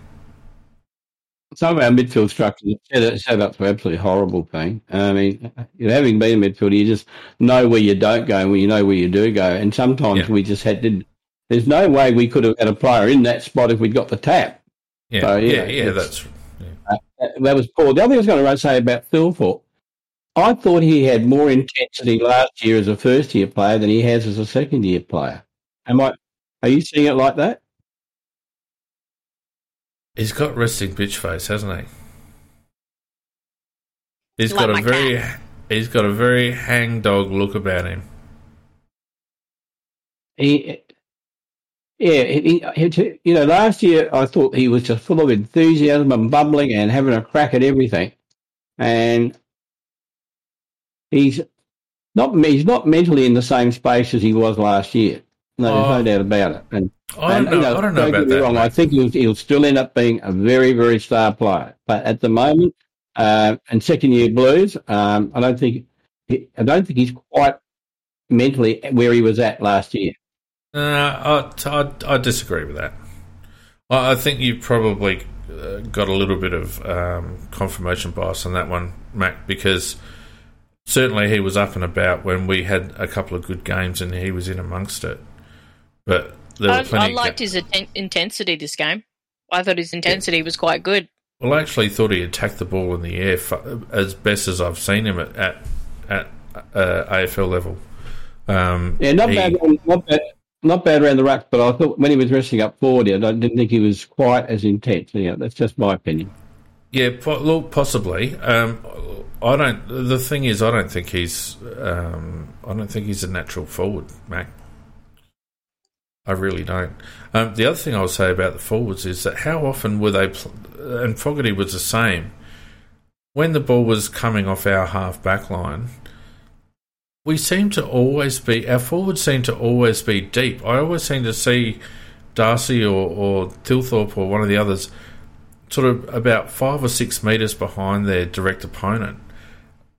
And it made me wonder, why were they playing so deep when the ball was on our half-back line?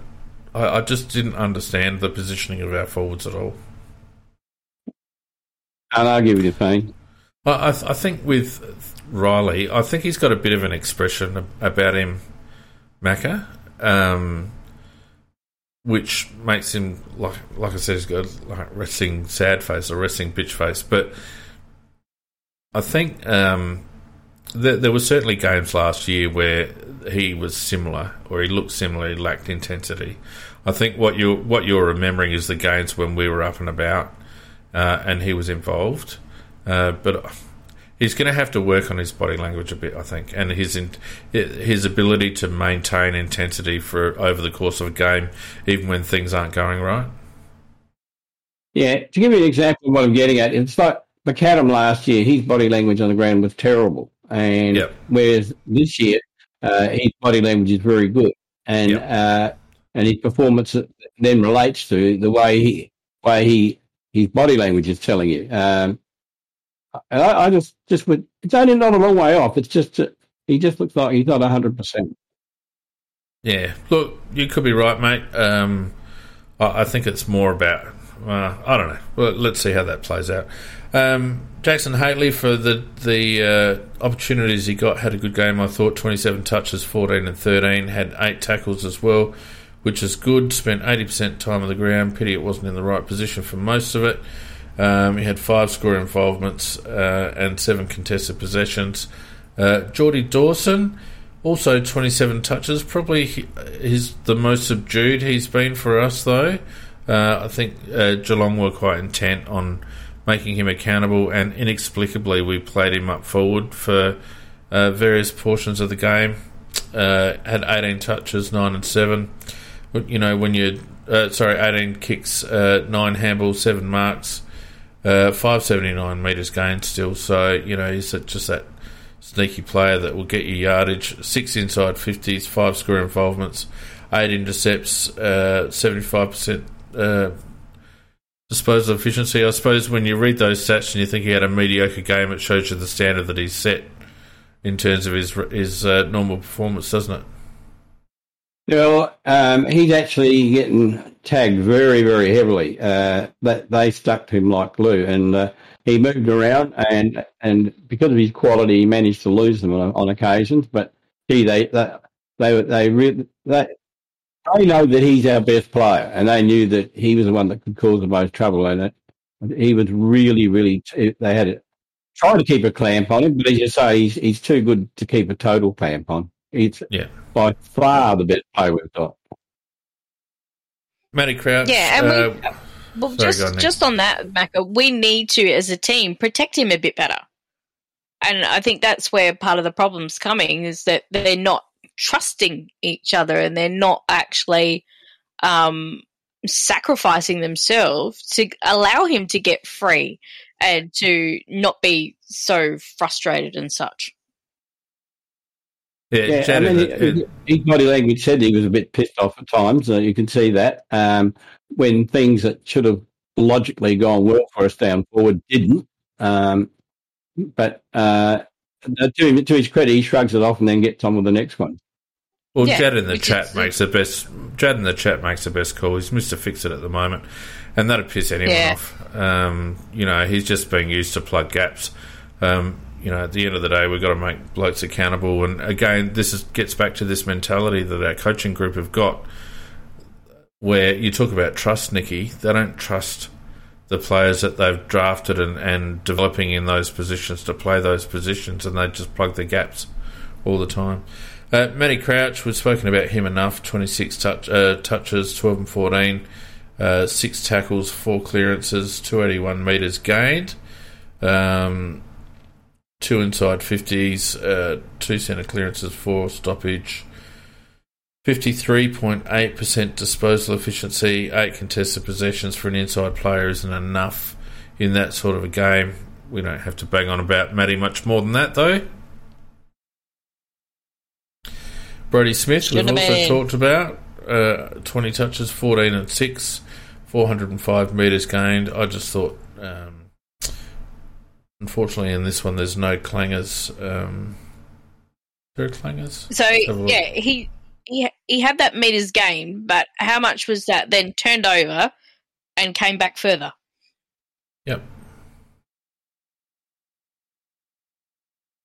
Yep, absolutely, Nick. I didn't think it was a very influential game from Brodie. James Rowe, another one. Mac, interested in your view on this. I think James Rowe plays a bit scared. No, I don't. I just don't know whether he does, Fiend. I don't think he pikes it. I don't think he plays in the right position because he's definitely not a goal square crummer. He needs to be higher. He plays much better higher up the field. When he used to play with West Torrens, with his times. He used to. I reckon he may have been played as a non-baller, but if he wasn't on ball, he was always high up and drifting down forward. So therefore, he gave him an opportunity to go run into holes. But if he starts off down there, I don't think he goes all that well. Well, then he's the wrong player. Shouldn't be in the team. Sorry. Tommy Today looked like he was drunk. Fumbled and stumbled and slipped and miskicked and whatever. It was a really weird game, uncharacteristic from Tommy. Don't know what the hell was going on there. Nick, I think you mentioned in the game day chat that he had a fair bit of strapping on his hand.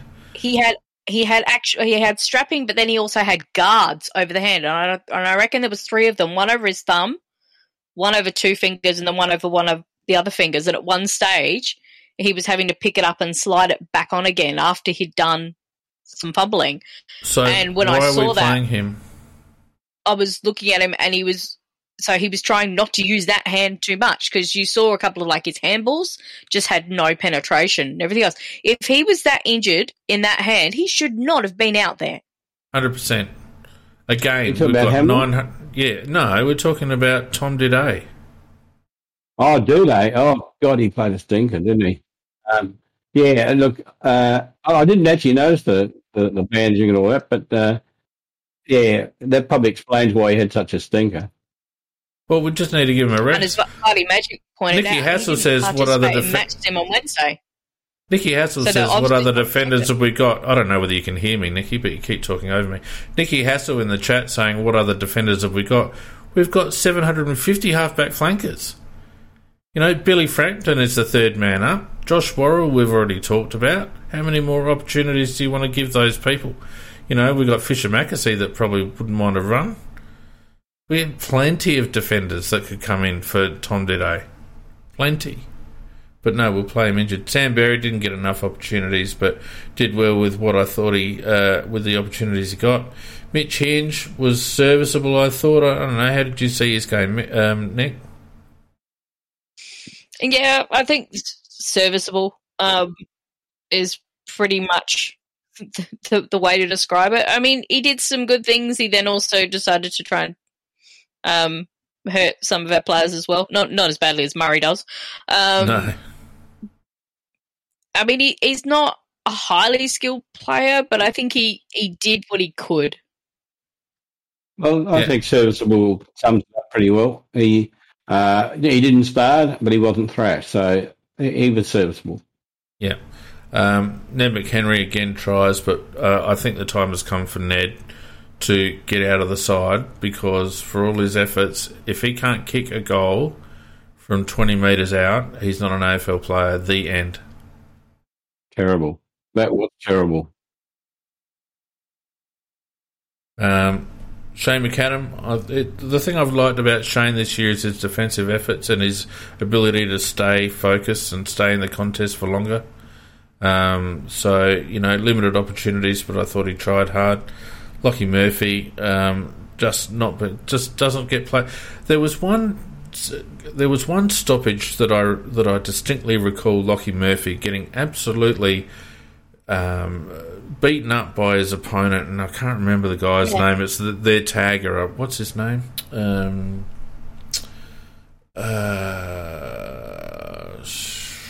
Not Guthrie. Who was it? They were very much restricting him. Tough nut sort of a bloke. I can't remember. They're saying Atkins. Atkins. Yep, probably. And getting shut out of the contest, and this is just one stoppage. And Lockie Murphy did a nice little fake, went the other way, and got the clearance. And it just reiterated to me how much we need to either be playing him as a midfielder or not playing him. Lockie Murphy is just a midfielder. He's just a midfielder. It's the end. He's just a midfielder. I agree with you, Pete.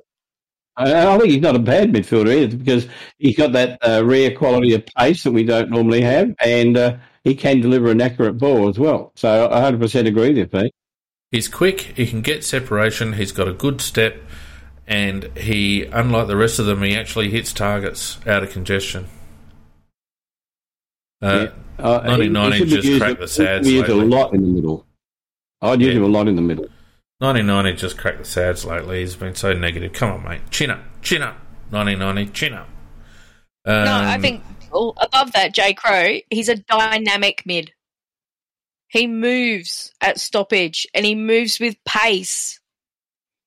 Yeah, that's what we're talking about. In terms of getting separation, he's able to move through congestion. He doesn't get bogged down like Matt Crouch does, like Rory Laird does. He actually can move forward through congestion. Same with Samberry. They can move forward through congestion and use the ball. Yep. Who else we got here? Luke Brown shouldn't be in the side, and I hope that they retain Chase Jones and give Luke a rest. He's in terrible form at the moment. In fact, he hasn't played a decent game for weeks now. Yeah. All year. Riley Thilthorpe, we've spoken about. Did a couple of nice grabs and all the rest of it. Just got to persevere with him. Darcy Fogarty, it was good to see him make the most of his opportunities. He looked engaged. We'll have to see what happens. Over the coming weeks with Tex coming back, but he wasn't disgraced by any means. And how many goals did he kick? 3 goals, didn't he? Certainly not disgraced. Will Hamill probably was. What he did was good. Probably just didn't do enough. Was my impression of Will. I actually gave him a pass, mate. I thought he played a reasonably. With the ball being bombarded down there all the time, I thought overall I would have given him a pass. I liked a lot of the time when he was running past, it was that proactive movement out of defence, that fast movement. He was there to be used, but instead of passing it to him, and he has beautiful, lovely skill, Laird, you go for a long bomb kick direct to Stewart once again. I'll tell you the thing, and Bobby mentioned it in the chat. Will Hamill certainly has got a turn of pace. He burned off a couple of players from a standing start a few times. It's very impressive. Jake Saligo, everything he does I really like. I'll be happy when he gets more involvement. I wouldn't mind seeing him getting a couple of CBAs. But he looks like he's got a bit of class about him, Jake Saligo, and he's tough. Liked his work. Well, Razor said he sold on him, and so am I, Razor. You're going to have to share him, mate, because there is nothing in his game that I don't like. And all he has to do is get more and more experience at this level. And, I mean, some of his stuff there on the weekend was outstanding, I thought. And, just in terms of effort and beating players that have got much more experience than him. And he's a thinker as well, Feen. And he's got excellent disposal of either foot. Several times he was in the middle of tackles where he got bowled over and jumped on, and all he does is just gets up, runs away, and gets ready for the next one. Yeah, absolutely. There's nothing about him I don't like. I think he's terrific. Yeah, he's 100%. A footballer. Dead set. That's exactly how I would describe him, Nick. He's just a dead set footballer, isn't he? So nice having one. Yeah. Miller was spoken about, just useless, shouldn't have been in the team. Chase Jones got 6 touches in the quarter or so that he was on, nearly 200 metres gained, so I hope that he stays in. Nick Murray, the destroyer, Tommy Hawkins didn't do much, so I reckon Nick Murray did his job, I suppose. Between him and Geordie, they had difficult jobs, but I thought they both did well, and Geordie was a bit unlucky to cop Nick's knee in the side of the face, and looks like he will miss next week as well, just when we come up against Darling. I was about to say, he's a tough unit, and he doesn't mind hurting people, and it doesn't matter which side they're on. He just goes, he doesn't see anything, he just tries running at the ball and hits anything in the way. That man is a very tough guy, and he's not the greatest skilled player, but I would keep playing because he really, really... he just tries. And he's one of those who's got that little burst of speed, which a lot of people kind of forget that he has. So he's quite a good matchup for some of their players. Like against Cameron, he was corralling Cameron quite well the couple of times where he had him. And because he's got that burst of speed, he's got that agility, and we keep seeing that jump that he's got is fabulous, except when he puts his knee into Butts' face. Then it's not so much fun. Yeah. Vardy in the chat makes a good point, and I don't disagree. Vardy, I wouldn't mind seeing him up forward. I reckon he'd take a few grabs. So that's the individuals. Nothing really stand out there. Quite difficult, I think, this week to go our 5-4-3-2-1.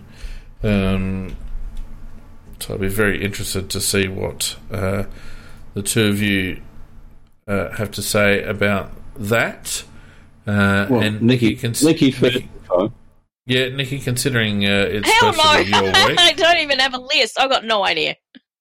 Hey, You come on, mate. Put up 5 names, Nick.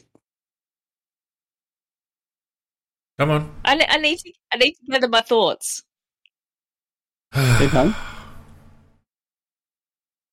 She needs to gather her thoughts. We just went through every player.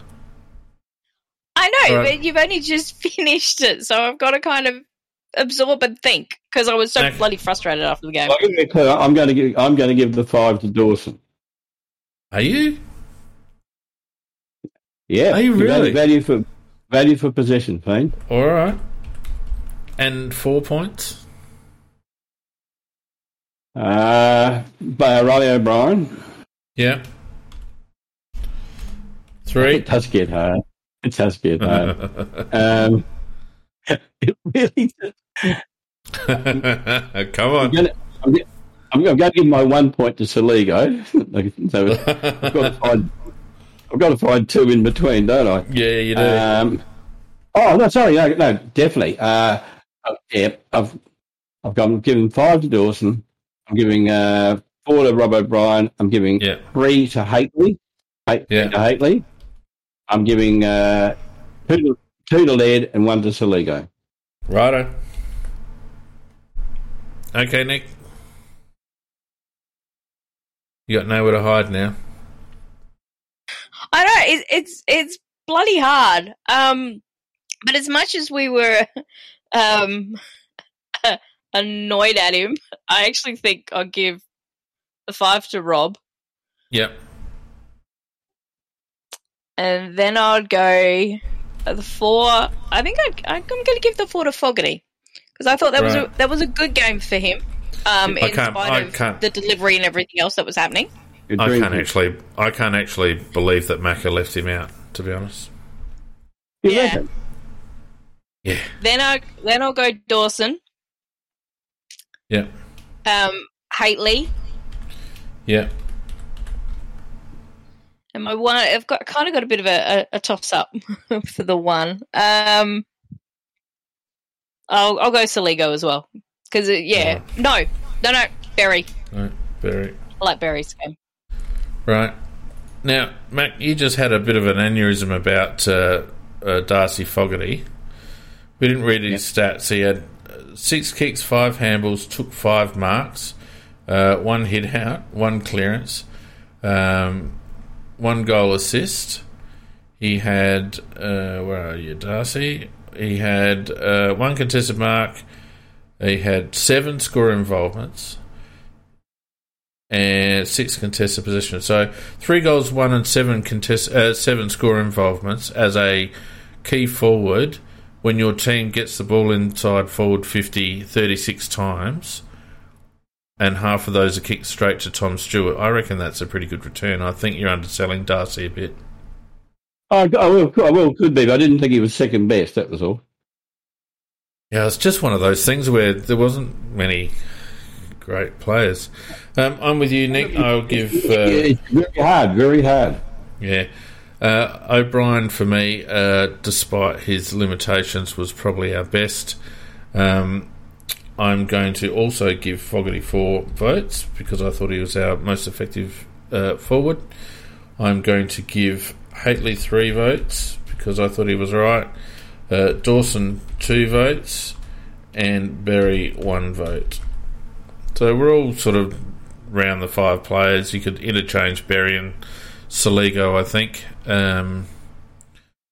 Just it's a bit of a toss of the coin, as you said, Nick. So, yep. Yeah.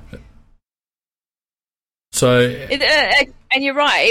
It was bloody. It was so hard because that's why I said I need to still kind of think about this because it was such a horrible game.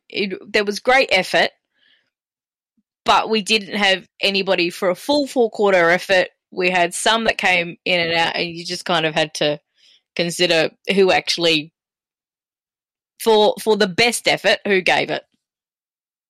Yeah. Well, that's why I think you got a little bit harsh on Dawson, who's had to go about 1,000 different spots and uses the ball so well. But it's only a matter of opinion, and as I've always said, they're like we've all got one. Yep, very good. So to finish off, at the end of the day, we lost by 42 points and we kicked 1,000 points ourselves, 13 points. We kicked half of those, and half of those were easily gettable. It might have been a different story, although the Cats, I don't think, got out of second gear unless they had to. They always seem to have an answer when we got a bit of a run on. But it's going to be very interesting next week. Very interesting next week, Macca and Nicky, because the West Coast game has danger written all over it. Well, if they're going to beat anybody, it'll be us because we'll do the wrong thing. But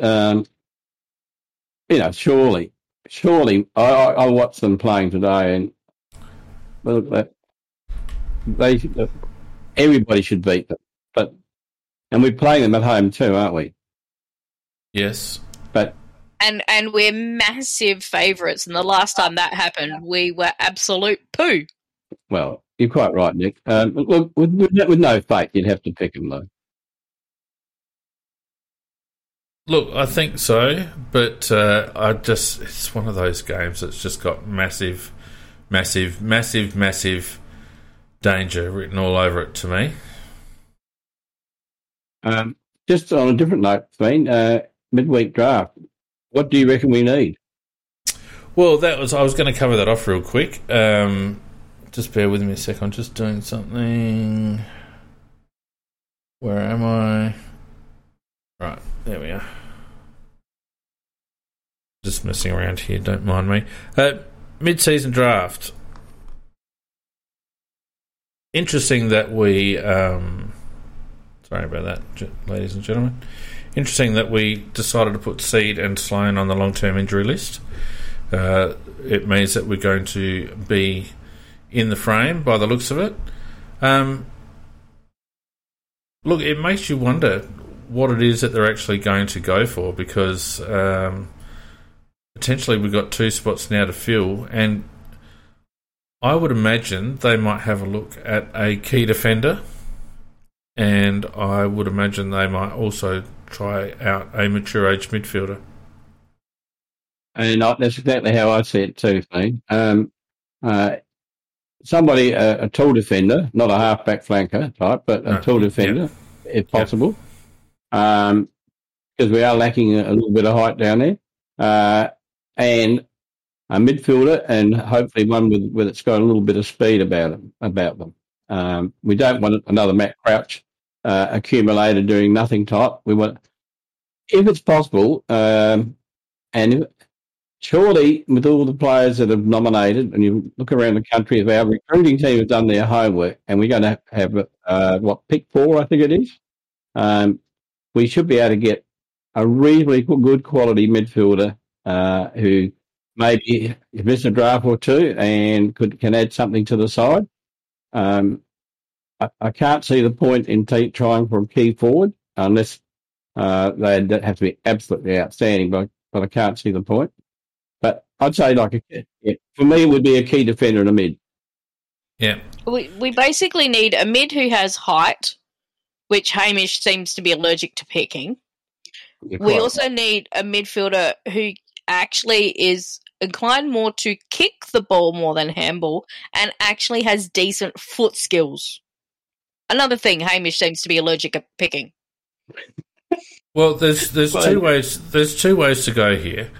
And last year we picked Paddy Parnell, and I thought Paddy Parnell was a decent enough pick, but was obviously not AFL ready.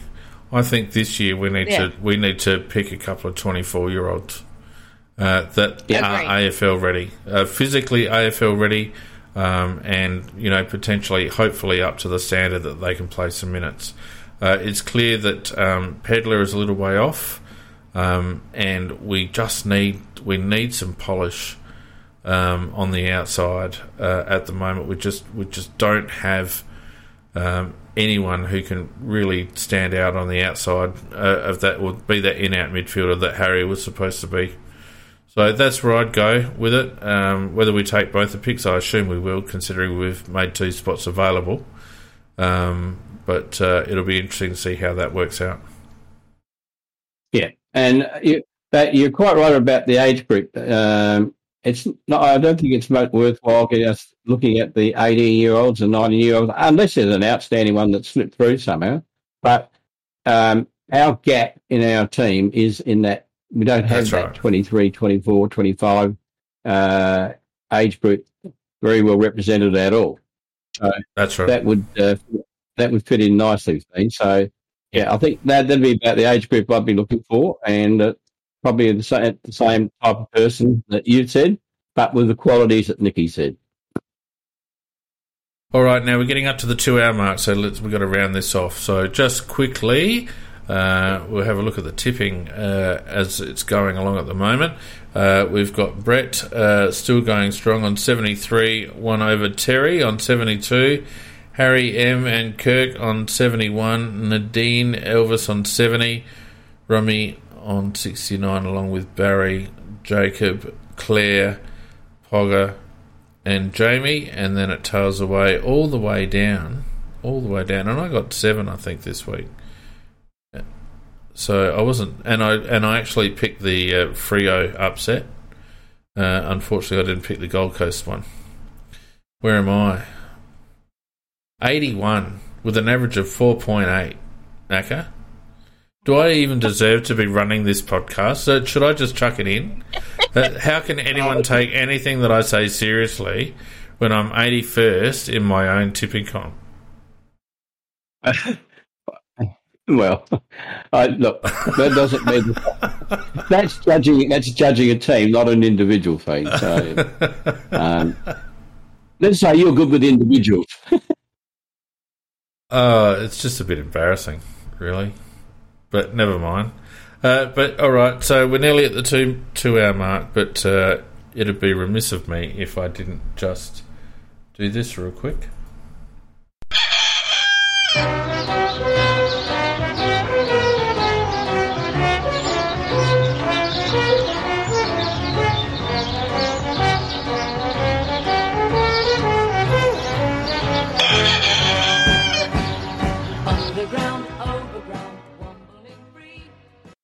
So, Nicky, you're the front runner at the moment, so you better have some good bloody nominations. I'm not going to bother, because you're all just going to say it's me.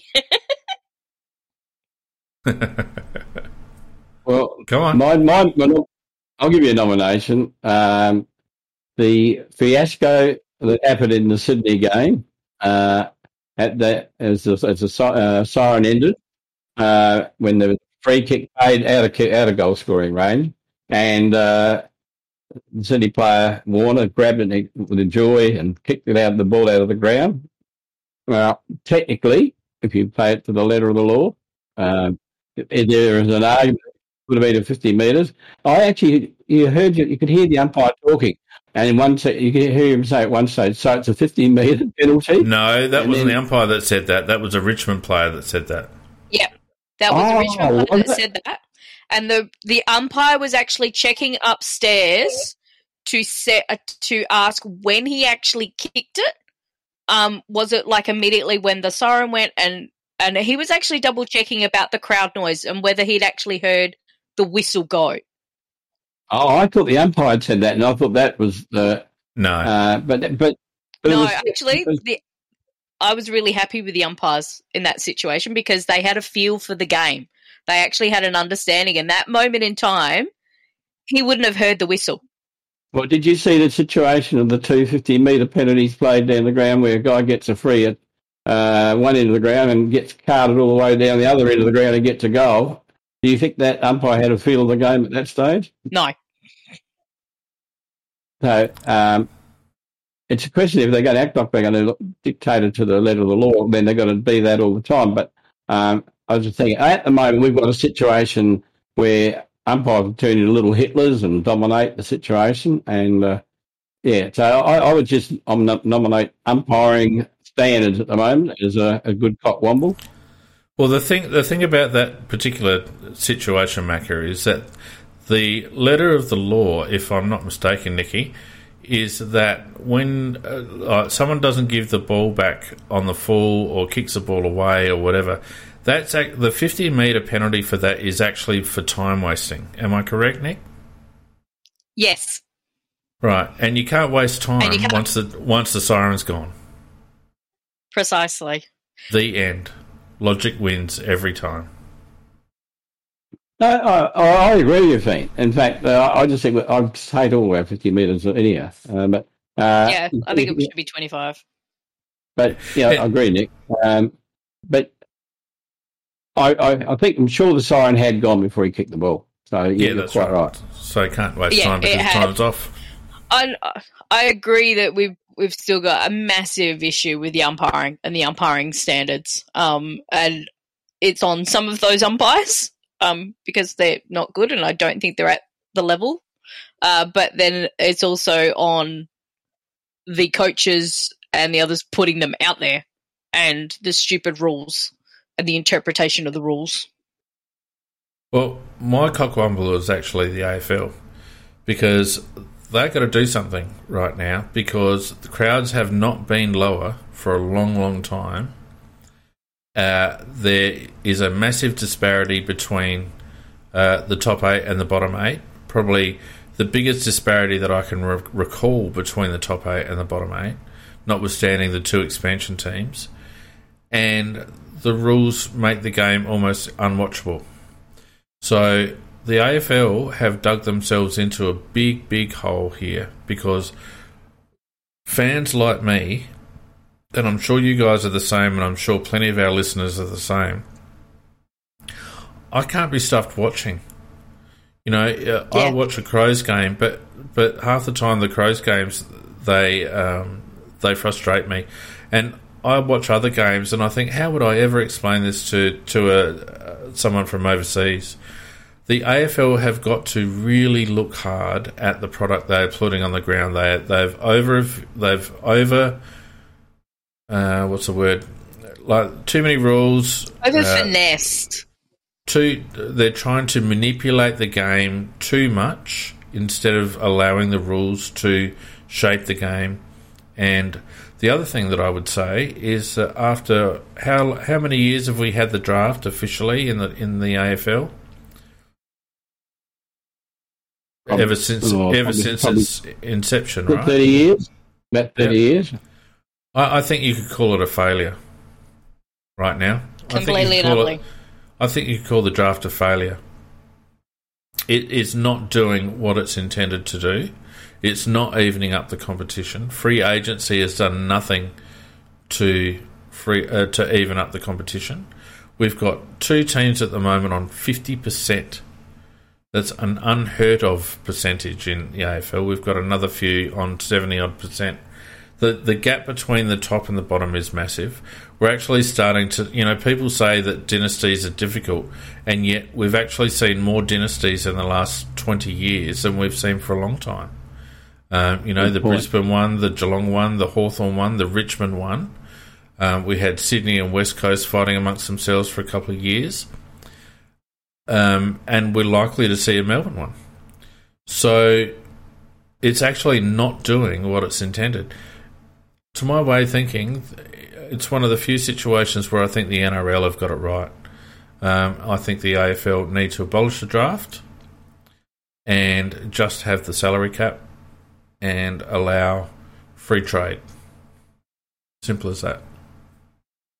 I think I think in time, and I can't see it happening for a few years, but I think it will ultimately get to that. It has to. It's not working. Because the problem is they keep looking at the NFL, and that's what they've based the draft on and everything else. But the NFL is an exceptionally flawed league. Exceptionally flawed. And it just should not have been brought here, purely and simply. I think one of the over-officiating, I watched a bit of the Essendon Port game. Finlayson absolutely did what you think that rule was brought in about umpire dissent. The ball's been punched over the line. A free kick hasn't been paid. He's immediately turned to the umpire. You can see clearly that he's sworn at the umpire, throwing his arms up and everything else. But because a free kick wasn't paid, they can't get him for dissent. Yeah, it's ridiculous. The stupidity of their rules, they don't understand the game. Yeah. And it frustrates me. You know, the thing of it is there already is a rule for umpires' dissent. There was one already. You can't abuse an umpire. Simple as that. There already was a rule. Yeah.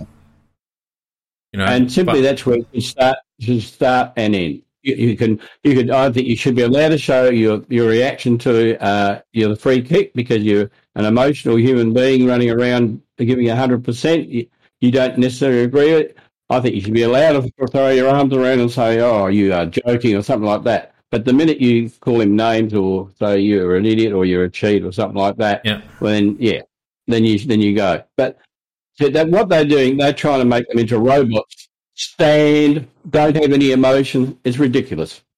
It's the most unwatchable football has ever been. The stand rule, I can't, pardon the pun, stand it. I can't stand it. It's treating our players like kids. Oh, Millerer! That one against Millerer for holding the ball because the umpire didn't call stand. He's marked the ball. The Geelong player has held on to him after the mark. I know, he's taken a step. Which you're not allowed to do.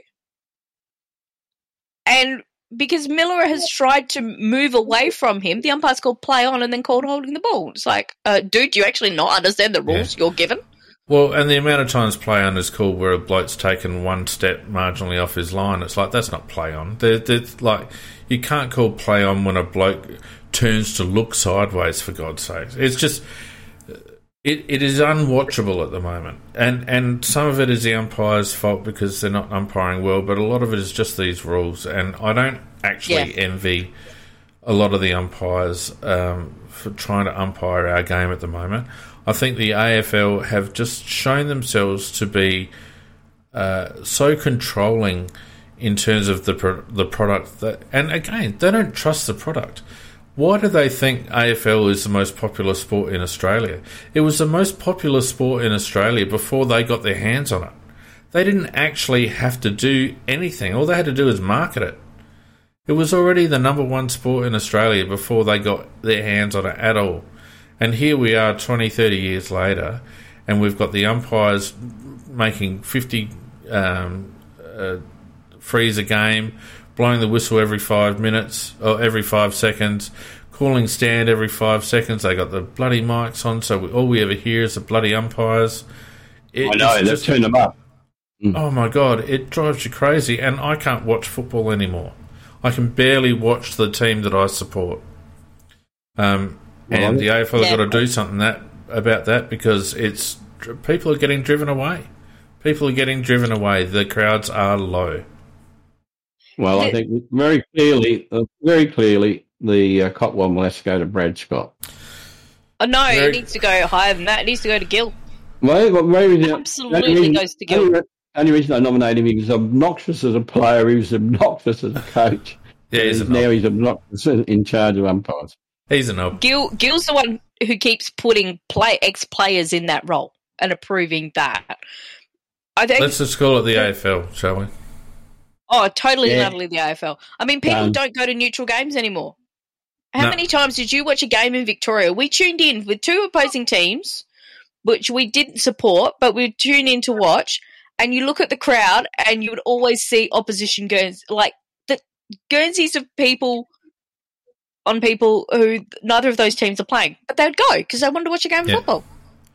All right, now, last thing to do before we go. We've obviously got our home ticket giveaway this week. And what a game it's going to be. A clash of the Titans, the Crows versus the Eagles, probably pissing down with rain. However, the challenge is on. I want to give these tickets away. So, if anyone wants to go this week, spare me having to use the tickets myself so they don't go to waste. If anyone wants to go this week, put your name, only your name, in the tickets channel. And hang on, before anyone puts anything in the tickets channel, let me just clear it out. Where is it? Oh shit, I don't know. Bloody tickets channel gone. Macca, did you steal the tickets channel? Oh no. Anyway, that's all right. Put your name in the tickets channel, and good on you, Vardy. And we will definitely do our very best to give those tickets away to somebody who wants to go and see the epic Titanic struggle between West Coast and the Crows next weekend. Until then, that's it, Nikki and Macca. Thanks, Macca, for plugging the gap, and thanks, Nikki, for coming on at all, I guess. Thanks, Funny Magic, for picking me and going, you're supposed to be gone. And I'm like, what? All right. Thanks everyone who joined us on YouTube and Discord. Don't forget. Sorry we didn't get anyone on. It turned into a bit of a ranty show. So apologies if anyone was on the live chat that didn't get a chat. But there's always next week. If you want to support us, don't forget, support us patreon.com/AFL Crowcast. Get your nominations in for the tickets this week.